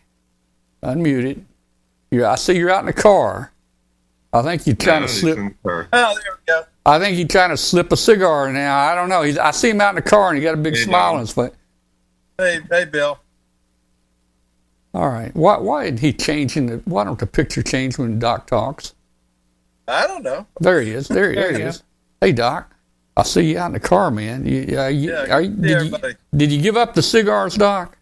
No, the wife threw him out for the night. No. I've got my cigars. There he is. There it is right there. I knew it. My granddad. Hey, my granddad didn't smoke cigars, but he would chew a cigar. I remember that when I was growing up. Man. Are you enjoying retirement, Don? It's weird. I haven't set my alarm clock one time since the day I retired, so that's a good thing. But hey, I love it, man. Hey, done something for 51 years. It's different. Well, Doc, I've been retired now, going on 9 years, man, and I love it. I wouldn't go back for nothing, man. It's like, when you're a little kid, you don't have a job, you just do play. Well, when you get old and you retire, you're like a little kid again, Well, I've got a lot of projects, but I miss practicing. Yeah. Just my patience. Well, now will we see you down in Huntsville? Will you come down again this year? I didn't make it. I was going to go down there, but the COVID was so bad and everything. I just decided to pass. I watched. Oh man, I wish I'd talked to you before that, because I went down there. I was there. Yeah. Gee, if you would. I had fully intended on going, but there was so much of it at that time. I just Oh wow! I'm not going to take any chances. I'm the same age, about the same age as you are, and man, you know I'm just not going to risk my life over something like that in the crowd. You're almost 90 now. Man, you know, hey, well, we went and y'all are making me feel like a teenager. We went. Yeah, you're a little young in there, man. You're young. Well, no, Doc, are you coming? Are you coming this year, Doc? Will we see you there this year? Well, if there's not a big outbreak, I'll be there. I'm going to Dayton though. Okay, well, we'll see you. We'll see you there at Dayton. Look forward to seeing you at Dayton. Yeah, we'll see you there. Don, we've got a balloon sat forum on Friday from 11:55 to 1:05, I think, in the afternoon. It's forum room 3. And Tom's going to be one of the speakers talking about his balloon adventures, and we're going to launch a balloon right afterwards. So see if you can make that balloon forum on Friday. Yeah, I used to always go to the APERS and stick my head and see you, but unfortunately I won't be seeing Bob this year. So Bob Berninga. Yep. Oh, I know. Yeah, I was signing books with him at the last Dayton event. What a nice guy. Yeah, he was. Really was. Tom, is Doug Blaylock going to be attending Huntsville and Dayton this year? What was your question? Is Doug Blaylock going to be attending Huntsville? No, or Dayton this year? Doug has been with us about 8 out of the last 9 trips we made it, but I'm not in Dayton this year. We're going to have our booth there. We're going to have our booth. Actually, we're only going to have one booth instead of 2. They kind of cut us back this year. We are not going to webcast live from Dayton this year. What has happened over the last 20 years of webcasting, I'm so busy that I don't even have time to get lunch on those days. And so many people are coming by to visit, and we usually have Doug Wheelock with us, and we got so much stuff going on. It's very hectic. I don't even get out to be able to look around at things. My shopping at Dayton is like the show has closed, everybody's packing up, and I'll run real fast down the aisles and I'll buy 25 cents of heat shrink tubing. That's kind of my the thing that has always happened to me the last few years. We've been going up there 38 years now, but we've been webcasting it almost 20. So I'm not going to webcast live this year. We will take some video. We will go. I'm going to walk around outside, inside, visit, but it's going to be very informal. And we'll take some video, and we'll do it on a Tuesday night show here. So we won't be giving out any prizes. You deserve to see the show too. What was that? I said you deserve to see the show too. Well, yeah, Doc, and I mean, hey, like you were hinting a minute ago, I don't know how many more years I can do this, man. So, yeah, I want to enjoy the show, get out and walk around, and we will have our booth inside. We're in building 2. We'll have our banner up right there, and we'll be able to put us. Tom, how many years have you been doing video at Dayton? When did you first start? Well, it's right at 19 years, and of course that's when we had the helmet cam, and the internet was really bad back then. I remember the helmet cam. If we could get 56K, that was really fast back then, and the quality was not good back then, and it's really evolved over the years, and I think we kind of were on the cutting edge of the IP video. I mean, we were streaming our drive in our vehicle, 10-hour drive. Years before any of the weather channels or anybody got their cameras out to chase storms. So we had a lot of fun doing it. A lot of people followed us, and it went from really bad quality. It just kept getting better and better and better. I remember following you on the first few years you did that drive on a video. That was pretty cool. Yeah, and the thing about that, it's funny. And we had a chat room going while we're driving. There's so much going on. It's even dangerous. I mean, you got the radio blaring out and people calling you, and you got the you got the GPS honking at you, and you got the chat room going, and we're trying to stream, and you're in traffic. And anyway, and the show has there's about a 30-second delay after you watch it for a long time, and we'd have people, we'd be driving down the road and it'd say, hey, you're driving by my house right now, or we'd be looking for an exit, and they're saying, okay, your exit's coming up. It's the next exit. Well, we done passed that exit 30 seconds ago. We've done gone down 3 exits. So, oh man, it was, we had a lot of fun doing it. And, one of the most fun, can you say most fun that we had? You did. Most fun, what was it, funded? Most funny? Funnest. One year come back from Dayton, boy, and I'm gonna repeat the story, but probably many of you heard it. We got stopped speeding. I mean, we were kind of, my friends were in a truck in front of us, so we were behind them, and just north of Nashville coming back, and they pulled us over 89 and a 70, and I thought, well, they're gonna take us to jail for sure, man. My buddy up there got through okay. So anyway. So they pulled us over, and when they pulled us over, they sat behind my car for like 5 minutes. They didn't get out, They just sat back there and stared. And, Glenn, my car back then, when you go to Dayton, you feel every inch of space up in your car. Oh, gosh, every inch, man. So there was 2 of us up there, but, I mean, the trunk was packed. There wasn't an inch in it. The back seat's full. And the thing is, we had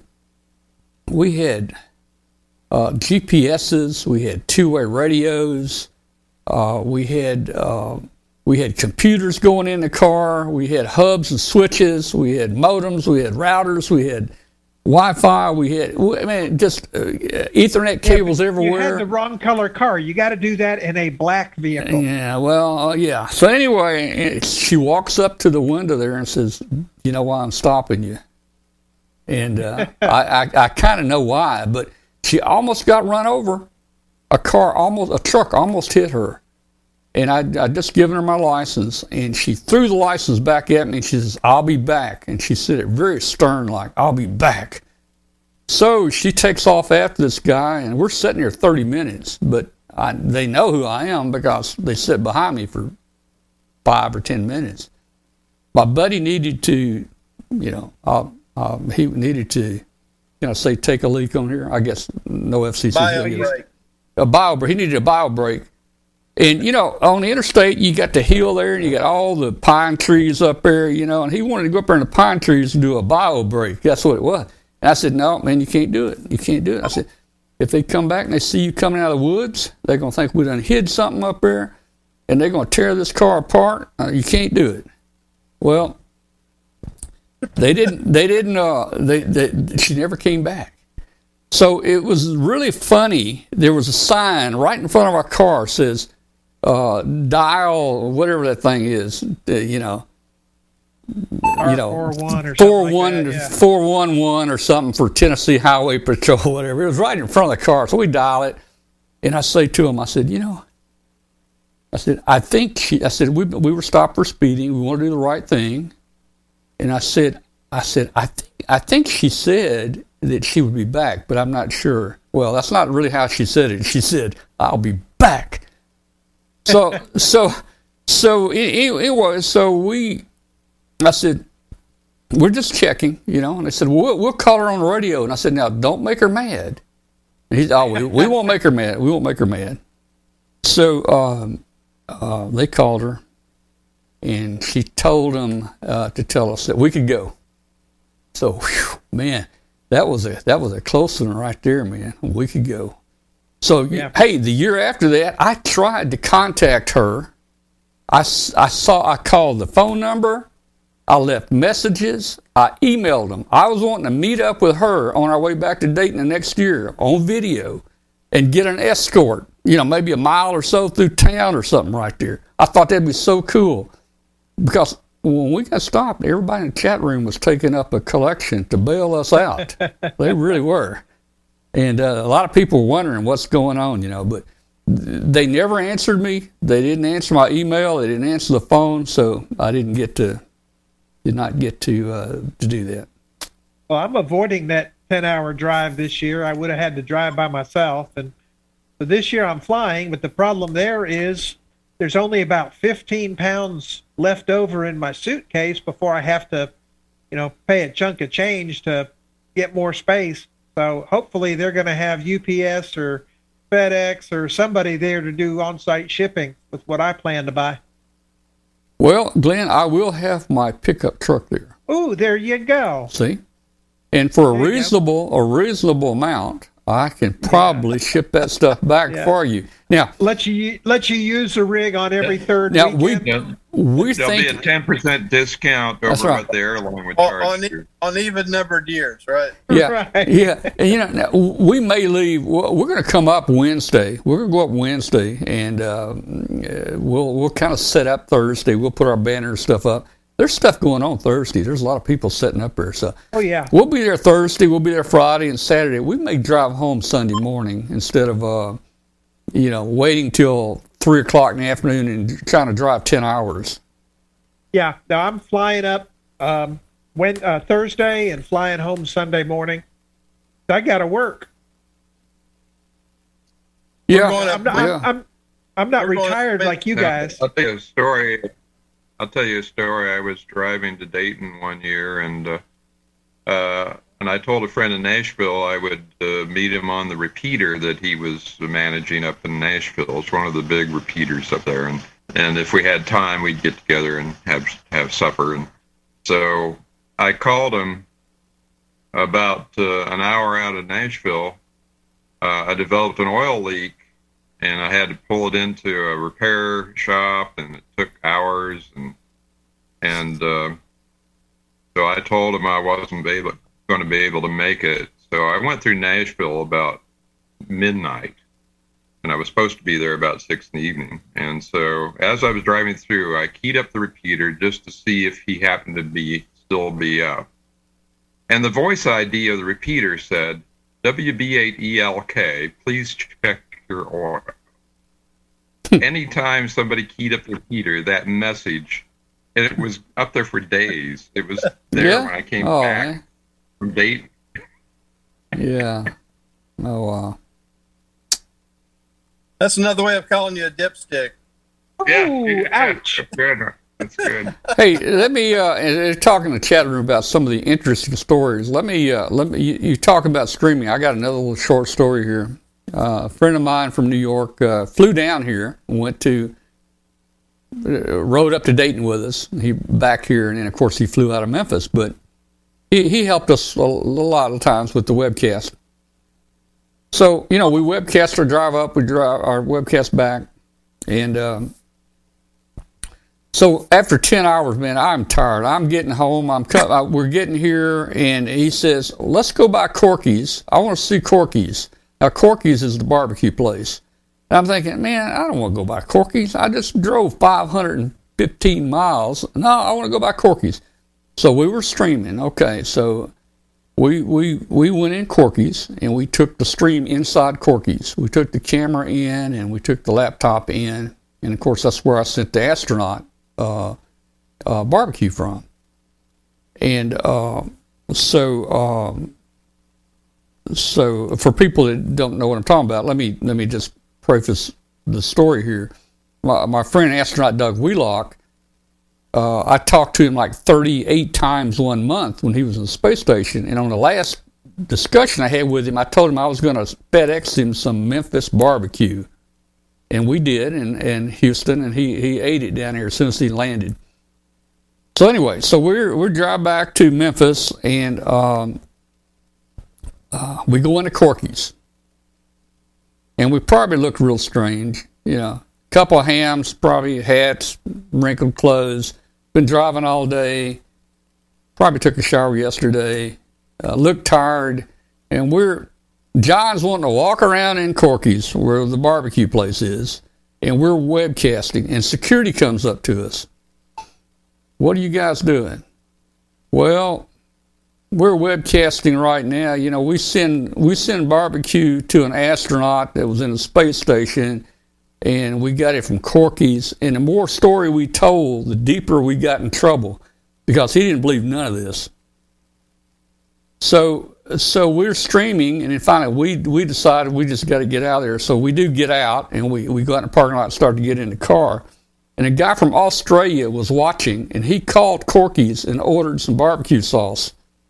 And the manager ran out there and introduced herself and thanked us and asked us all about what we're doing. And she said, I just got a call from a guy in Australia. He ordered some barbecue sauce. So that's kind of the story. And I'm sticking to it. Tom? Yeah. I know before I got on, you were starting to talk about, am I correct for saying you're thinking about doing a 40-meter net again on Tuesdays? Is that correct? I don't know. I don't really have time to do it, Anthony. Well, I wish we could do some nets. Leading up to the show, I'm pretty busy, and I don't know, maybe we could do it on a different day. That might work. I thought the 40-meter net might help to get the word out, a little about, our ham radio show and activities, and people might join us, but I don't know. I think Ray on here, Ray, what's Ray's called? W5, Ray, what's your call? W5YY. Man, I forgot Ray's call. He's not in here right now. YYZ or something.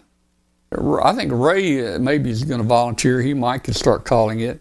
And if I could get someone to call a net, I wouldn't mind checking in. It's just I can't spend all the time prior to the show. So, and guys, if you were saying that after the net, you're basically off on Wednesday, Thursday, and Friday. Is that correct? Before you start the new week for the next show, is that how you normally work it? Yeah. The Wednesday is my Friday.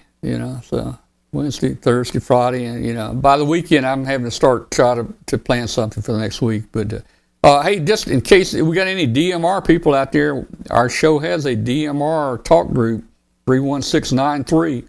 It's not being used. It's Amateur Radio Roundtable Talk Group, 31693, and it'd be cool to get a group and start using it, man. You got to start using it, 31693. But the thing about DMR is if you can't get the first couple people when they're talking, there's nobody to talk to on there.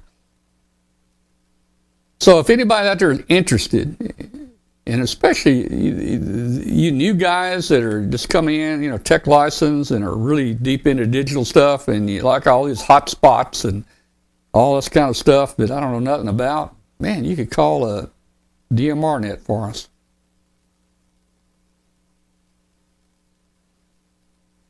I'm going to jump out, Tom. Okay, man. It's good to see you, Doc. And man, glad you joined us tonight. Yeah, I'll get on more often. All right, man. We appreciate it. 73. All right, 73. Thanks, Don. Good to see you. Me too. Here, I will be leaving now. Saludos to everybody. All right, Charlie. 73, Charlie. I know it's getting close to midnight there. Yeah. Exactly. So I have to leave. See you later. Thank you, and see you Tuesday. Okay. Good night. See ya. So. Well, we've got about 10 minutes left on our slot here, our shortwave radio slot. Hey, everybody, you're listening to After the Show. This is actually a sub show of Amateur Radio Roundtable, but this is the official After the Show, where we just talk about anything and invite you to join us. So if you're out there listening on WBCQ tonight, we'd love to hear from you. Send us an email to tom@w5kub.com and let us know where you are and how you're receiving the station. I'll occasionally come in here. Our audio show is on Thursdays. We've got a 2-hour slot on Thursdays from 5 to 7 p.m. Eastern Time on 7490. And that's when our audio portion of this show is on. And occasionally I'll tune in, Glenn, and listen to me, listen to you on shortwave, man. It's kind of cool. Neat there. So, hey, you can find us on shortwave. You can find us here on YouTube. All of our shows are recorded. Even the after the show is recorded. You can find all of these on YouTube under our W5KUB channel.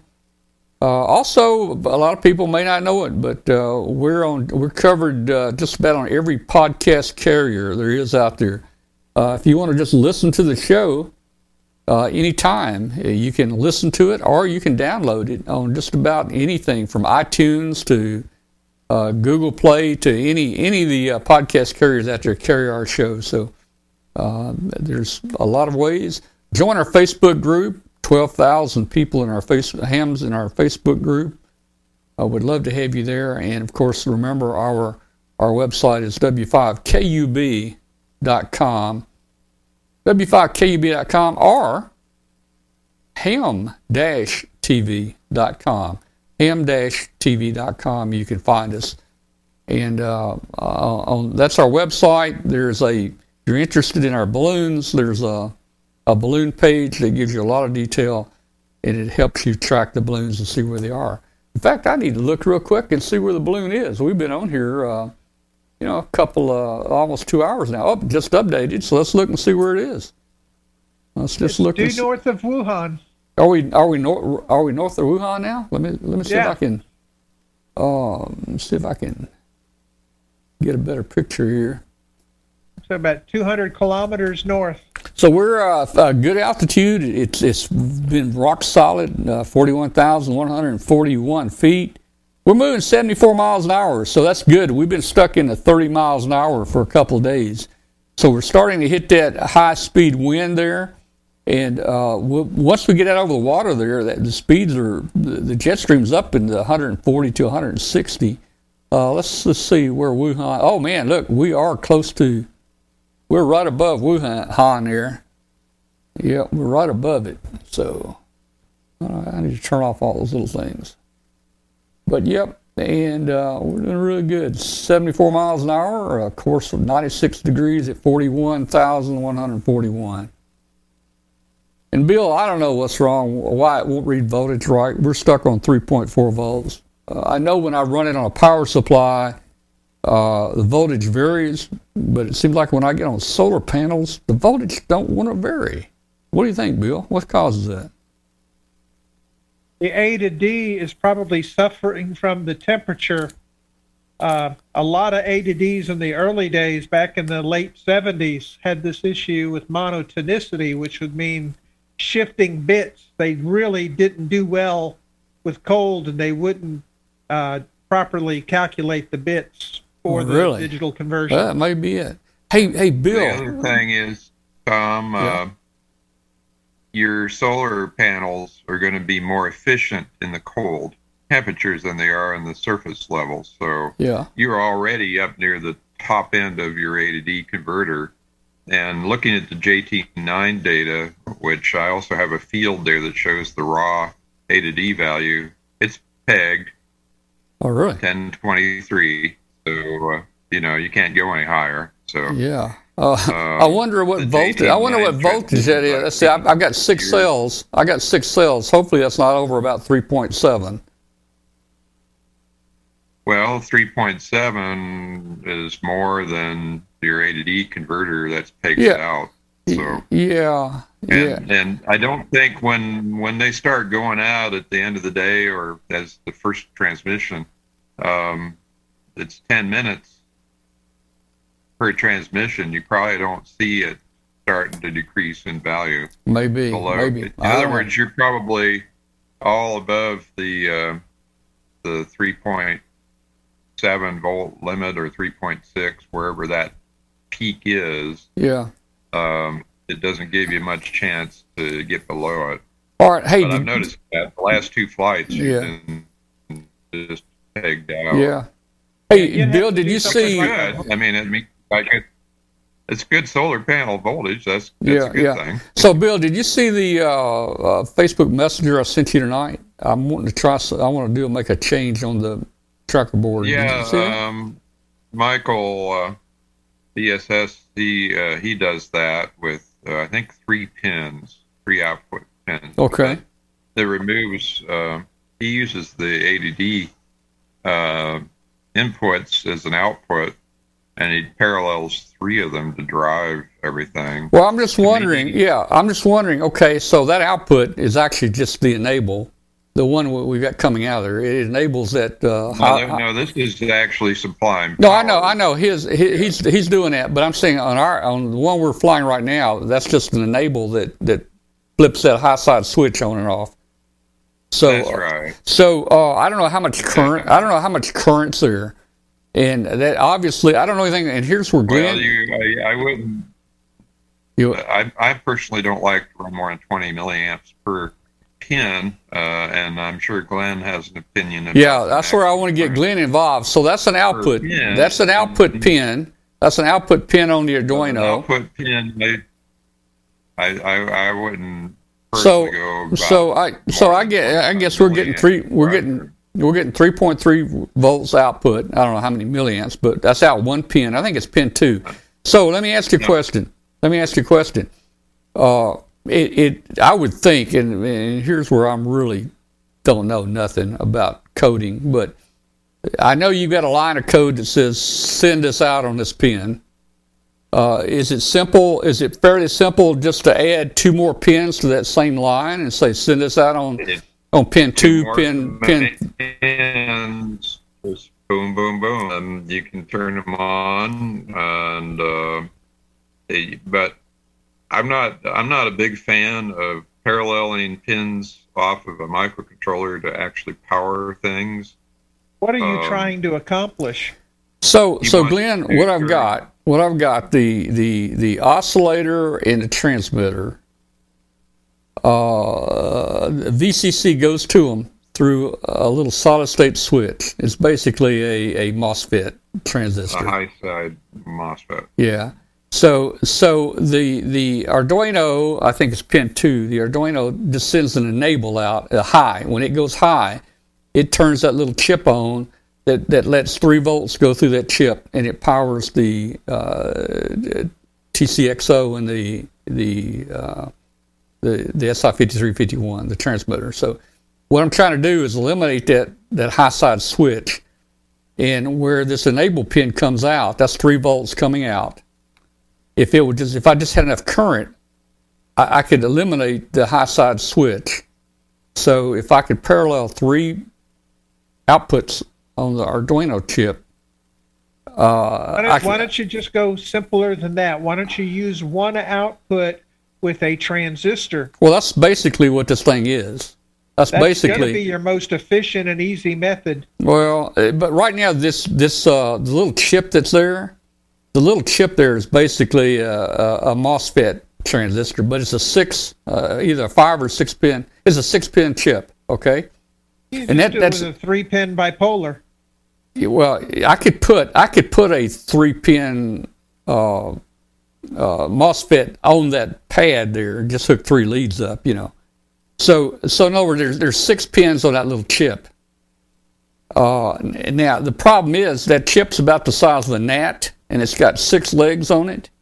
Yeah. And the smallest soldering iron you can get is about as wide as 3 of those legs, plus the 2 of those pins on that board are ground planes, which means you almost never get enough heat to even solder that sucker on. So I could take the high side switch I use is much easier to solder, and it does the exact same thing. Yeah. That would be your easy solution. Yeah, what he's going to do is to parallel outputs to get more current capability. Which I don't recommend doing that because they're not going to be exact. There's going to be an imbalance. You could, you could get into a lockup condition. All right. Okay. Yeah. Well, you talked me out of it. So on that little chip, it's a 6-pin, and pin 1 is the voltage output, and then pins 2 and 3 go to ground. 4 is the VCC into the chip. 5 is ground, and 6 is the enable. And you put a high on 6, and that VCC voltage just goes right through it. So I can use a transistor I could use the enable and the voltage in and the voltage out. I mean, it's the same thing. And I could take a transistor, I could take a MOSFET transistor, actually turn it upside down, and the 3 pins will actually line up to the enable and the voltage in and the voltage out. I would use a 2N7002, which is the surface mount version of a 2N7000. Yeah. And then you don't have much in the way of any voltage drop through the MOSFET. Well, that way I don't even have to worry about soldering. Which I have is 4 pins, but they're easy to solder. I can give you the part number for that too. Then it's worked beautifully for me. But I have to change the board up for that. I mean, it wouldn't be easy. I've seen people use multiple pins to power things, or just one pin to power something like that. I mean, it's just like powering an LED. But if you get into some, too much current, and you could lock up the processor and wreck that pin output. That's a risk. It's I know people do it, but I just not. I've never been a fan of using a pin to power stuff, even though LED. Yeah, even though the 328 is 40 mils a pin. Well, see, this the entire current of this tracker. The entire current of this tracker is about 40 mils. Yeah. Right. That's risky because, particularly if you're tying all pins together to get that extra current, that sounds risky to me as well. So, maybe use diodes. Hey, maybe we use diodes and isolate the 3 pins. Well, then now you've got 3 parts instead of 1. I know. Now you're adding weight and more soldering. Well, you're not adding much, I'm tell you, man. But that's how you would want to do it. Yes, you'd have to have 3. I'm thinking, and I'll probably just go. Diode. I'll probably just go with a transistor, and that way I don't even have to worry about soldering the 3 pins on the ground plane. You don't even have to do that. Oh man. There's 1. All right, hey guys, our time is up. We're off the radio. We're off the air now, so I'm going to stick around another minute or two. The technical term for that is a latch-up condition. Yeah. I have never been a fan of using an I/O pin to power something.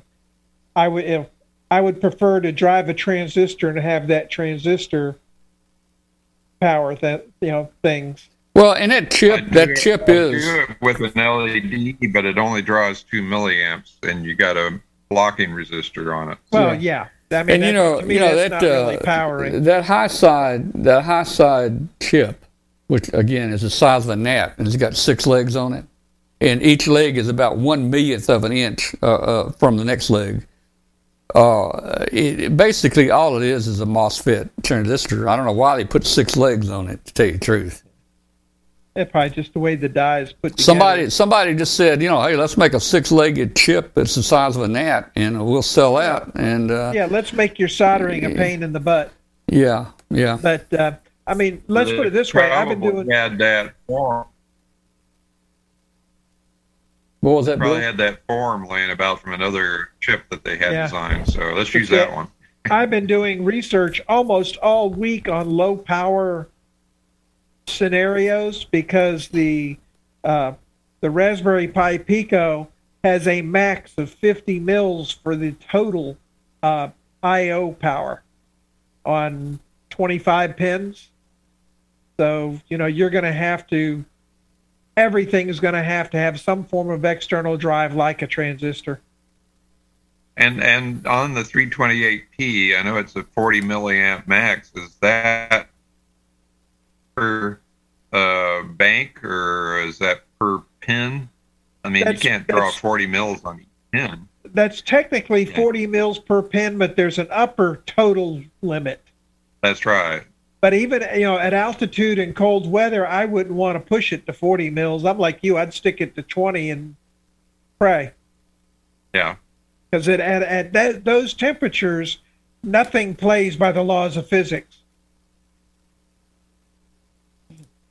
At least in my opinion. But that's what I've been doing all week, is looking at the Pico, and it's like, ooh, how am I going to deal with this current scenario of 50 mils total for the entire chip and 25 pins? That says I can have 2 mils a pin if I'm using them all and having them all on. So you gotta really balance it. But the flip side of it is, I just found out today, the Python on that beast is dual threaded, because it's got 2 cores in the CPU, but while Python itself is multi-threaded, the Python for the Pico, it doesn't have the processing switching ability, so it will do, 1 core and the other, and you can at least have 2 threads running simultaneously. So that opens up a whole new world of things to do. Tom, I'll send you a link to the high-side switch I use that has got easy to solder leads to it, and it's a pretty small little chip, but it's easy to solder. I doubt I would use it, Bill. I'll just put it's a 4-leg chip. Yep. It's got 3. Well, actually, 1, 2. One's next to 5 pins, but power, ground, enable, and output. Yeah. So why wouldn't I just use a MOSFET transistor? I mean, you could. See, I can take a little MOSFET I've got, and to make it fit the enable, the VCC in, VCC out, and the enable pins, those 3 pins on the board, I can take a MOSFET transistor and turn it upside down and lay it on there, and I can match the pins up.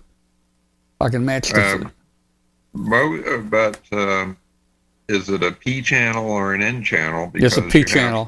It'd be a P channel. Okay. It's a P channel. Yeah.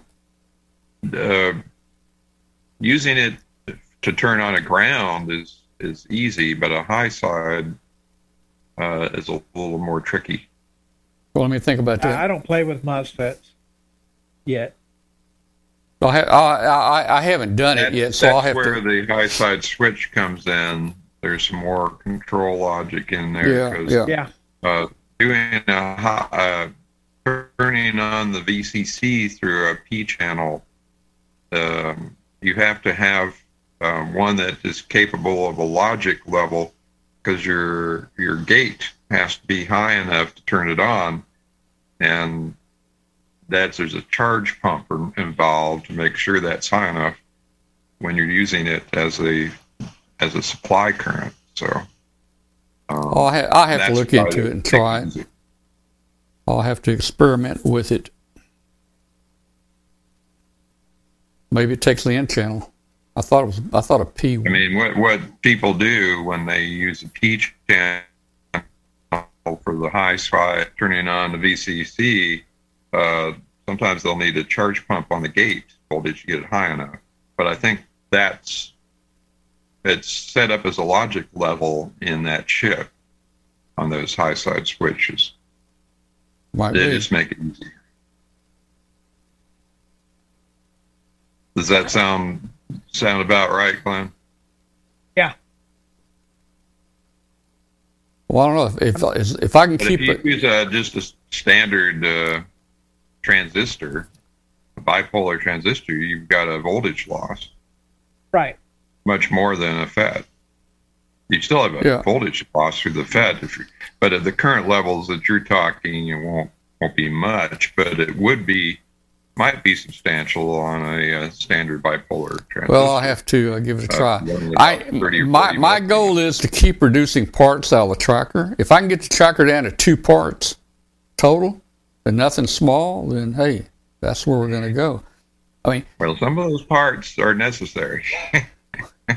Hey, this thing's got very few parts in it. Very few. I honestly think, I bet you I could take. This thing only has like there's 8. Actually, It's got 18 parts. That tracker has 18 parts on it. I bet you I could take 6 of them off and it would still work. Yeah. Oh, well. I'm a big fan of bypass capacitors, particularly for an RF circuit. And there's a number of them missing on some of those designs. Yeah, yeah. Man, I got be aware. What? Just be aware that could cause issues. Yeah. If you start removing those kind of things. I got the itch again this week to try to build a homemade balloon. I don't know why I keep wanting to go back to that. I was looking for my net material. Well, you found a pretty good one. Yeah, we found a good one, but hey, if I can fly 65, I'd rather fly 65, but you know. Hey, did you sign off from WBCQ? Yeah, we're off. Well, they cut us off after 2 hours. Okay. Yeah. Hey, Tom and Bill, I got a question to ask you. Go ahead. It's regarding operating Whisper can you use HRD, WSJ, XT, and Grid Tracker to track your balloons? Well, the radio to the frequency? Well, here's the thing. If you WSJT-X, it has various programs in it, and it's got Whisper in it. And if the balloon is in range, you will pick it up, and you will you'll pick it up, and you'll see a line of data across there that you picked it up at this time, and so forth. And if you click on the map, it will show you a map and put it on there, but it's only going to show you within 200 miles, a box 200 miles square where it is.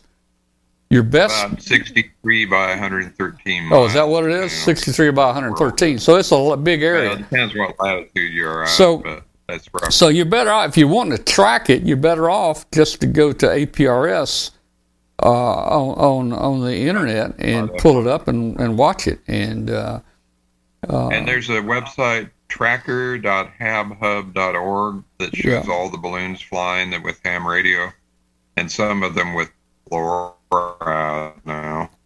But anyways, it's tracker.habhub, which is Hotel Alpha Bravo, Hotel United Bravo.org. Well, and let me show you. That shows all the ham radio balloons up in the air. Let me show you something here. Let's see. I also know that if you go to your webpage, you can also track it from there by clicking on the balloon tab, correct? If you go to the balloon tab, you've got HabHub that Bill just explained. In fact, that map is embedded on my page, so you can just see it. The map, the moving map, is already there. So if you go to my page, you can click on HabHub and track it. Click on APRS and track it. Click on Whisper and get the data, or you can see it on HabHub. It's all right together in one spot. You don't have to remember addresses or anything, which makes it real easy. Or you can just go directly to like tracker.habhub.org, and then you have to put in W5 KUB-110 and go through all that to pull it up. But if you just click on the links that I've got on the web page, it does all that automatically for you. Now, if you run Whisper, if it's in range, it's just like a 20-meter signal. You know, you don't hear people. You don't hear people in Germany or whatever talking, all the time on your radio because the propagation's not there. So you're only going to hear it on Whisper when it's within range and the propagation is good. So, a lot of people do it just for the fun to say, I picked it up, but it doesn't really show them much. Well, it's not like operating phone. You're operating like similar to how you're operating FT4 and FT8. You're getting digital signals. But the other question that I have is, can you only receive the balloon, or can you transmit to the balloon as well? No, you're only going to receive. You're only going to receive. And you got to remember, too, we're running 10 milliwatts. And in that whispered band pass there's probably 1,000 people out there transmitting on those same frequencies. Probably 1,000 people out there. So, the chances are you picking it up, you might be able, a lot of people pick it up and can get it. But the nice thing about it is we've got people all over the world that are monitoring Whisper. Therefore, people in England are going to pick it up, or Belgium are going to pick it up, where we won't even hear it. And all the different people pick it up, and they post it to Whisper, and that's where we get the data.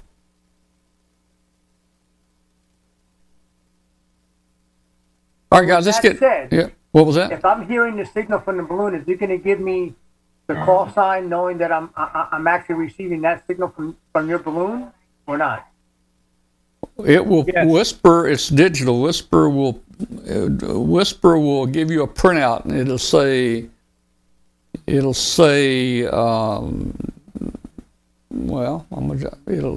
give the call letters, and it'll give you a lot of information.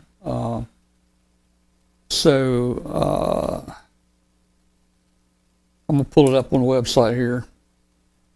I'm gonna pull it up on the website real quick. So if I go to the balloon and I scroll down, I can click on W5KUB Whisper data right here. If I click on that, it's going to give me a printout right there. It's going to give me the date, the time, the call, W5KUB, the frequency, the signal to noise, the 4-digit grid square, and it's going to tell me who picked it up. It's just a long list of if you can see that, Anthony. Yeah, that's what you'll see. Every 10 minutes, you'll see people picking it up right there. And if you go to the map, let me click on map up here at the top. It's going to bring the map up. Now, you see right there, if you can see it, that's thousands of people on Whisper right now. And you can go down here and you can select 20 meters only. And you can put the call in, W5KUB. And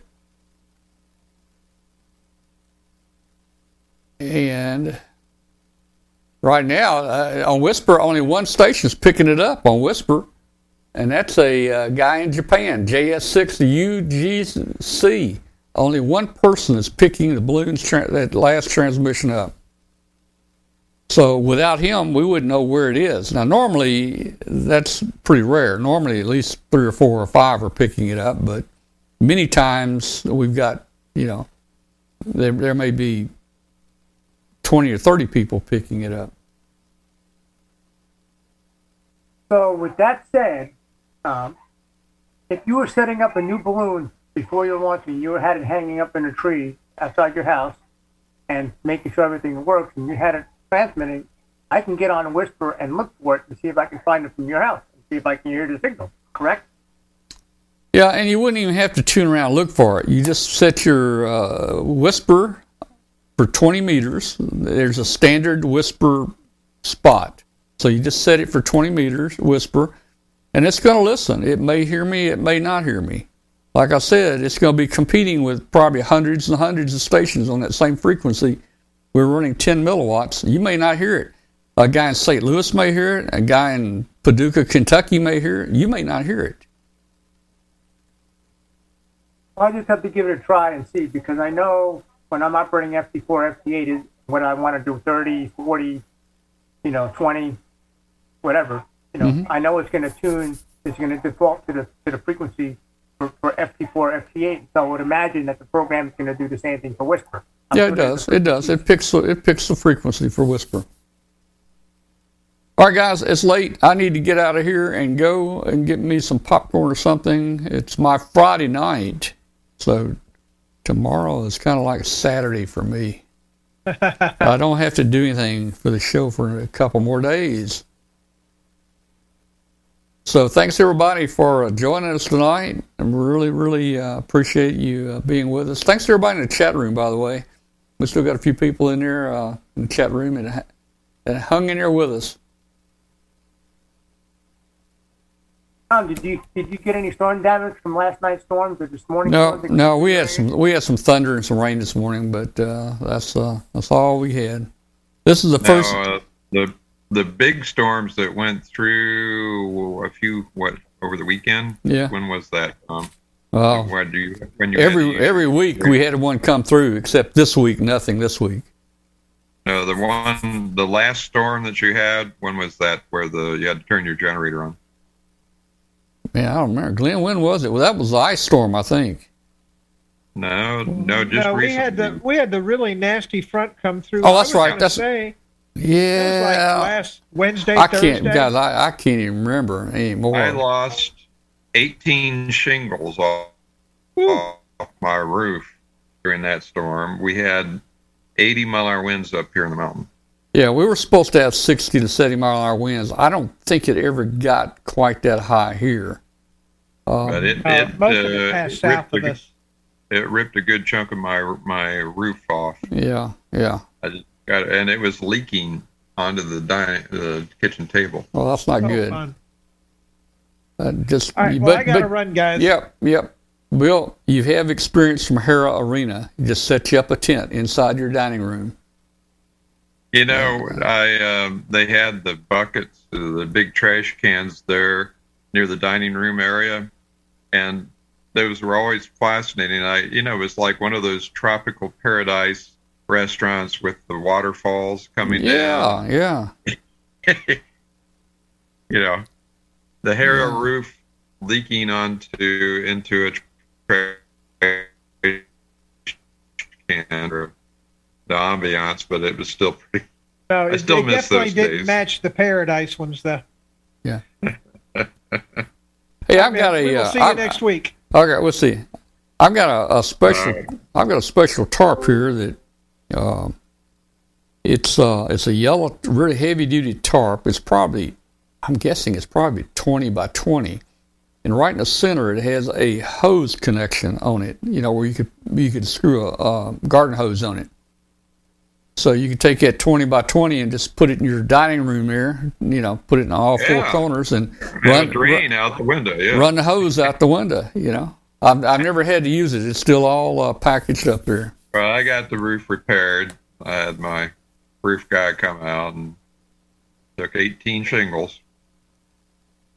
Yeah. They were all over the front yard. Yeah. All right. Well, good night, everybody. What? You what? All right. See y'all later. Yep. We'll see you. Good night, everybody. Thanks, everybody, for joining us. Take it easy. Tim Conway, 73 to Tim Conway out there. Tim, you were quiet tonight, but man, thanks for joining us, Tim. Look forward to seeing you every week there, and we'll see all you guys later there.